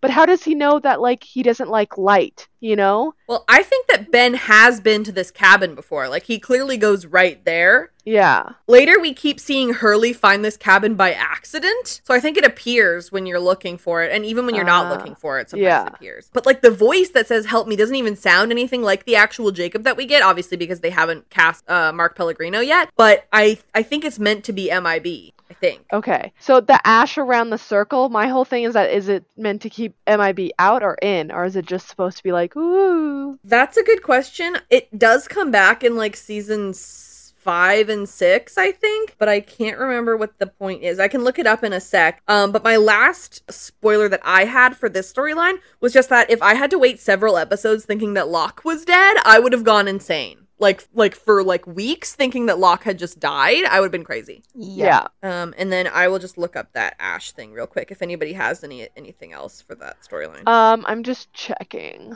Oh yeah, my other thing was that, like, if the person that's in the chair, if it's Jacob or MIB or like Christian as MIB, you know what I mean? Yeah. But yeah, my whole thing is that, like, isn't Jacob just like a regular dude just with like insights? Okay. I've got stuff on the cabin. Okay. So later we see, like, Locke has this vision of Horace building the cabin. So the cabin was a rustic wooden structure on the island built by Horace Goodspeed during the time of the Dharma Initiative. The cabin has had a connection to Jacob and has appeared in different locations on the island. Ben brought Locke here ostensibly to meet Jacob, and later when visiting the cabin, Alana stated that Jacob had not been there in a long time and that someone else had been using it. The cabin was destroyed in 2007 when her group proceeded to burn it to the ground. It appears the cabin was constructed sometime prior to the purge by Horace Goodspeed as the means for him, his wife, and supposedly his son Ethan to get away from the day-to-day bustle of the Dharma Initiative, as the blueprints of the cabin were found on his body in the mass grave. This may suggest the building was never quite finished. So Locke goes and finds his body in the mass grave in Cabin Fever in season 4. Okay. And then let me see if I can find something about the ash. Yeah. Arriving that night, they first encountered a line of ash around the cabin and stepped carefully over it before approaching the cabin. I think it says what the point of the ash is, other than, like, layout ash circle. Several instances, individuals arriving at the cabin have discovered a line of gray ash that appeared to encircle the building. Ben appeared to regard the line with caution in stepping over it, but made no comment as to its purpose. The line appeared to be intact in all occasions when it was found in 2004, but it was seen to be broken in 2007 when Alana's group arrived at the cabin. Bram noticed the break and reacted with some measure of alarm. So, like, it's, I think it's some sort of, like, protection measure. Protection or ritual. Yeah. Oh, gotcha. Yeah. Okay, thank you. But yeah, can we move on to flashback spoilers? Yeah. Yes. I had the other thing that, because we were talking about, like I was talking about how, like, the island is moving, so, like, maybe they couldn't find the bodies because the island was moving. And then I remembered that the person faked, like, the crash landing because Lapidus, and the next thing is that it's like I was supposed to fly it, and that's not, like, the actual person. Yeah, Charles Widmore did that. Yeah. Okay. Yeah, because I thought about that. I was like, if we don't know that yet, then it could be like, when the plane goes down, the island moves, so they're, like, looking at the last known correspondence to this plane, but they can't find any wreckage. But yeah, and then Charles Whitmore shows up and decides to be a jerk about it. Yeah. So in the Candleman thing, I can call him Pierre Chang now, but it said on Lostpedia, when the barracks video is shown, Pierre Chang doesn't move his left arm, suggesting that he has a prosthetic arm, which is, like, a theory. But this video was shot before the incident that left him without a left arm. However, Chang is not seen long in the video. The parts the audience don't see may have Chang moving his arm. So basically people are like, oh, why he shouldn't have his prosthetic yet? But it doesn't say that he necessarily does have the prosthetic yet. Yeah. Okay, Olivia. She's supposedly Horace's wife. She has a wedding ring on, but she's never seen again other than this episode. And then later in the 70s in season 5, he marries Amy. So I don't know what happened to Olivia. Sister wives. Maybe. I don't know. Divorce. Also, there are a lot of kids here, and I feel like we don't really see this many kids in season 5 when we're here. Yeah, like ever again. Okay, as for talking about Radzinski, in season 5, the casting call of Radzinski claimed he was in his 40s to 50s. This cut line when he says the Radzinski kid suggests that Radzinski was a kid to Roger, which implied that this character was initially supposed to be much younger before he was cast. Ben sees a vision of his mom, but it's not supposed to be MIB because her body isn't on the island. So I believe that the vision of his mom is Jacob. I think that the vision is Jacob, but the cabin is MIB. MIB. Okay. Because the Vision is like, no, Ben, don't do this, and is like trying to protect him. Can Jacob do that? I think Jacob can do just about anything. He shows up as Walt. He shows up as. He shows up as. Oh, that's Walt. Oh, gotcha. Yeah. Okay. Okay. I think, but I do think that he helps Walt, so like it may actually be part actually Walt because Walt is so special, but it's hard to. Because I had a question about that because his mom's body isn't on the island, so it can't be MIB. Yeah, but which is why Richard asks about it. Yeah, and they show him with such humanity as a child, and then in season 5, it's explained why he's so bad is because he like almost died because of Saeed, and then he was taken to the temple, which took away like his innocence or something, I think was the thing. But like, it's just crazy because Ben is evil Ben because of Saeed, you know? What happened. Right. And Saeed, in trying to prevent Ben from ever doing anything and trying to kill baby Hitler, was the reason why he became so evil, you know? Like, you know, when they say, would you go back in time and kill baby Hitler? You know what I mean? Yeah. The swings that Annie and Ben are on are the same swings that Dan talks to little Charlotte on in season 5. Yeah. So she's like around. She's younger than Ben, but she's around. Richard asking about if she died here. Isabella is seen on the island in Abaturno, but she didn't die on the island. So that is MIB when he's seeing her in the ship and MIB's trying to get him to do stuff. But then later when Isabella talks through Hurley, that's just Hurley's powers. That's not Jacob or MIB, I don't think. I think that's just Hurley's powers. Okay. This is the only actual Ben flashback in the whole show, because everything past here is flash forward or like straight up time travel. They give us his entire life story in this one episode. They sure do. That's phenomenal. Incredible. And so my last note, and if you guys have any other notes, let me know. I have one last note, yeah. Okay. In my last note, in the commentary, Damon discusses Richard and Ben, like the Dalai Lama and the Panchen Lama. So the Panchen Lama chooses the next Dalai Lama, basically. So it's like Richard chooses the next leader, and then this was finally like his big thing that he had to do to earn it, like Ben's big thing that he had to do to earn being the leader. And Locke's doing the same thing, and his is also killing his father.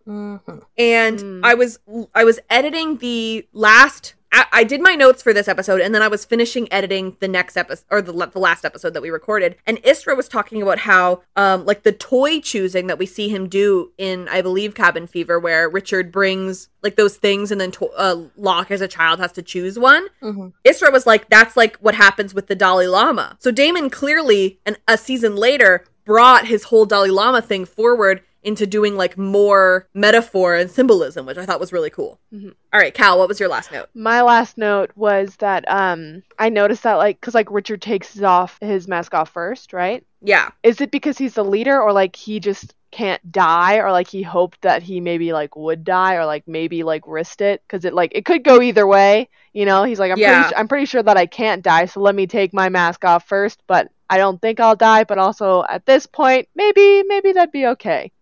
I don't think that he's immortal in the way that he cannot die. I think that if someone stabbed him, he would die. Oh, okay. Because like when he doesn't die in season 6 and he like tries to blow himself up, he doesn't die because Jack is there, and Jack is a candidate, and Jacob won't let Jack die. Right. So I'm pretty sure that Richard could die. Oh, okay. I think you're right though. I think that he just does it because he's the leader. Oh, okay.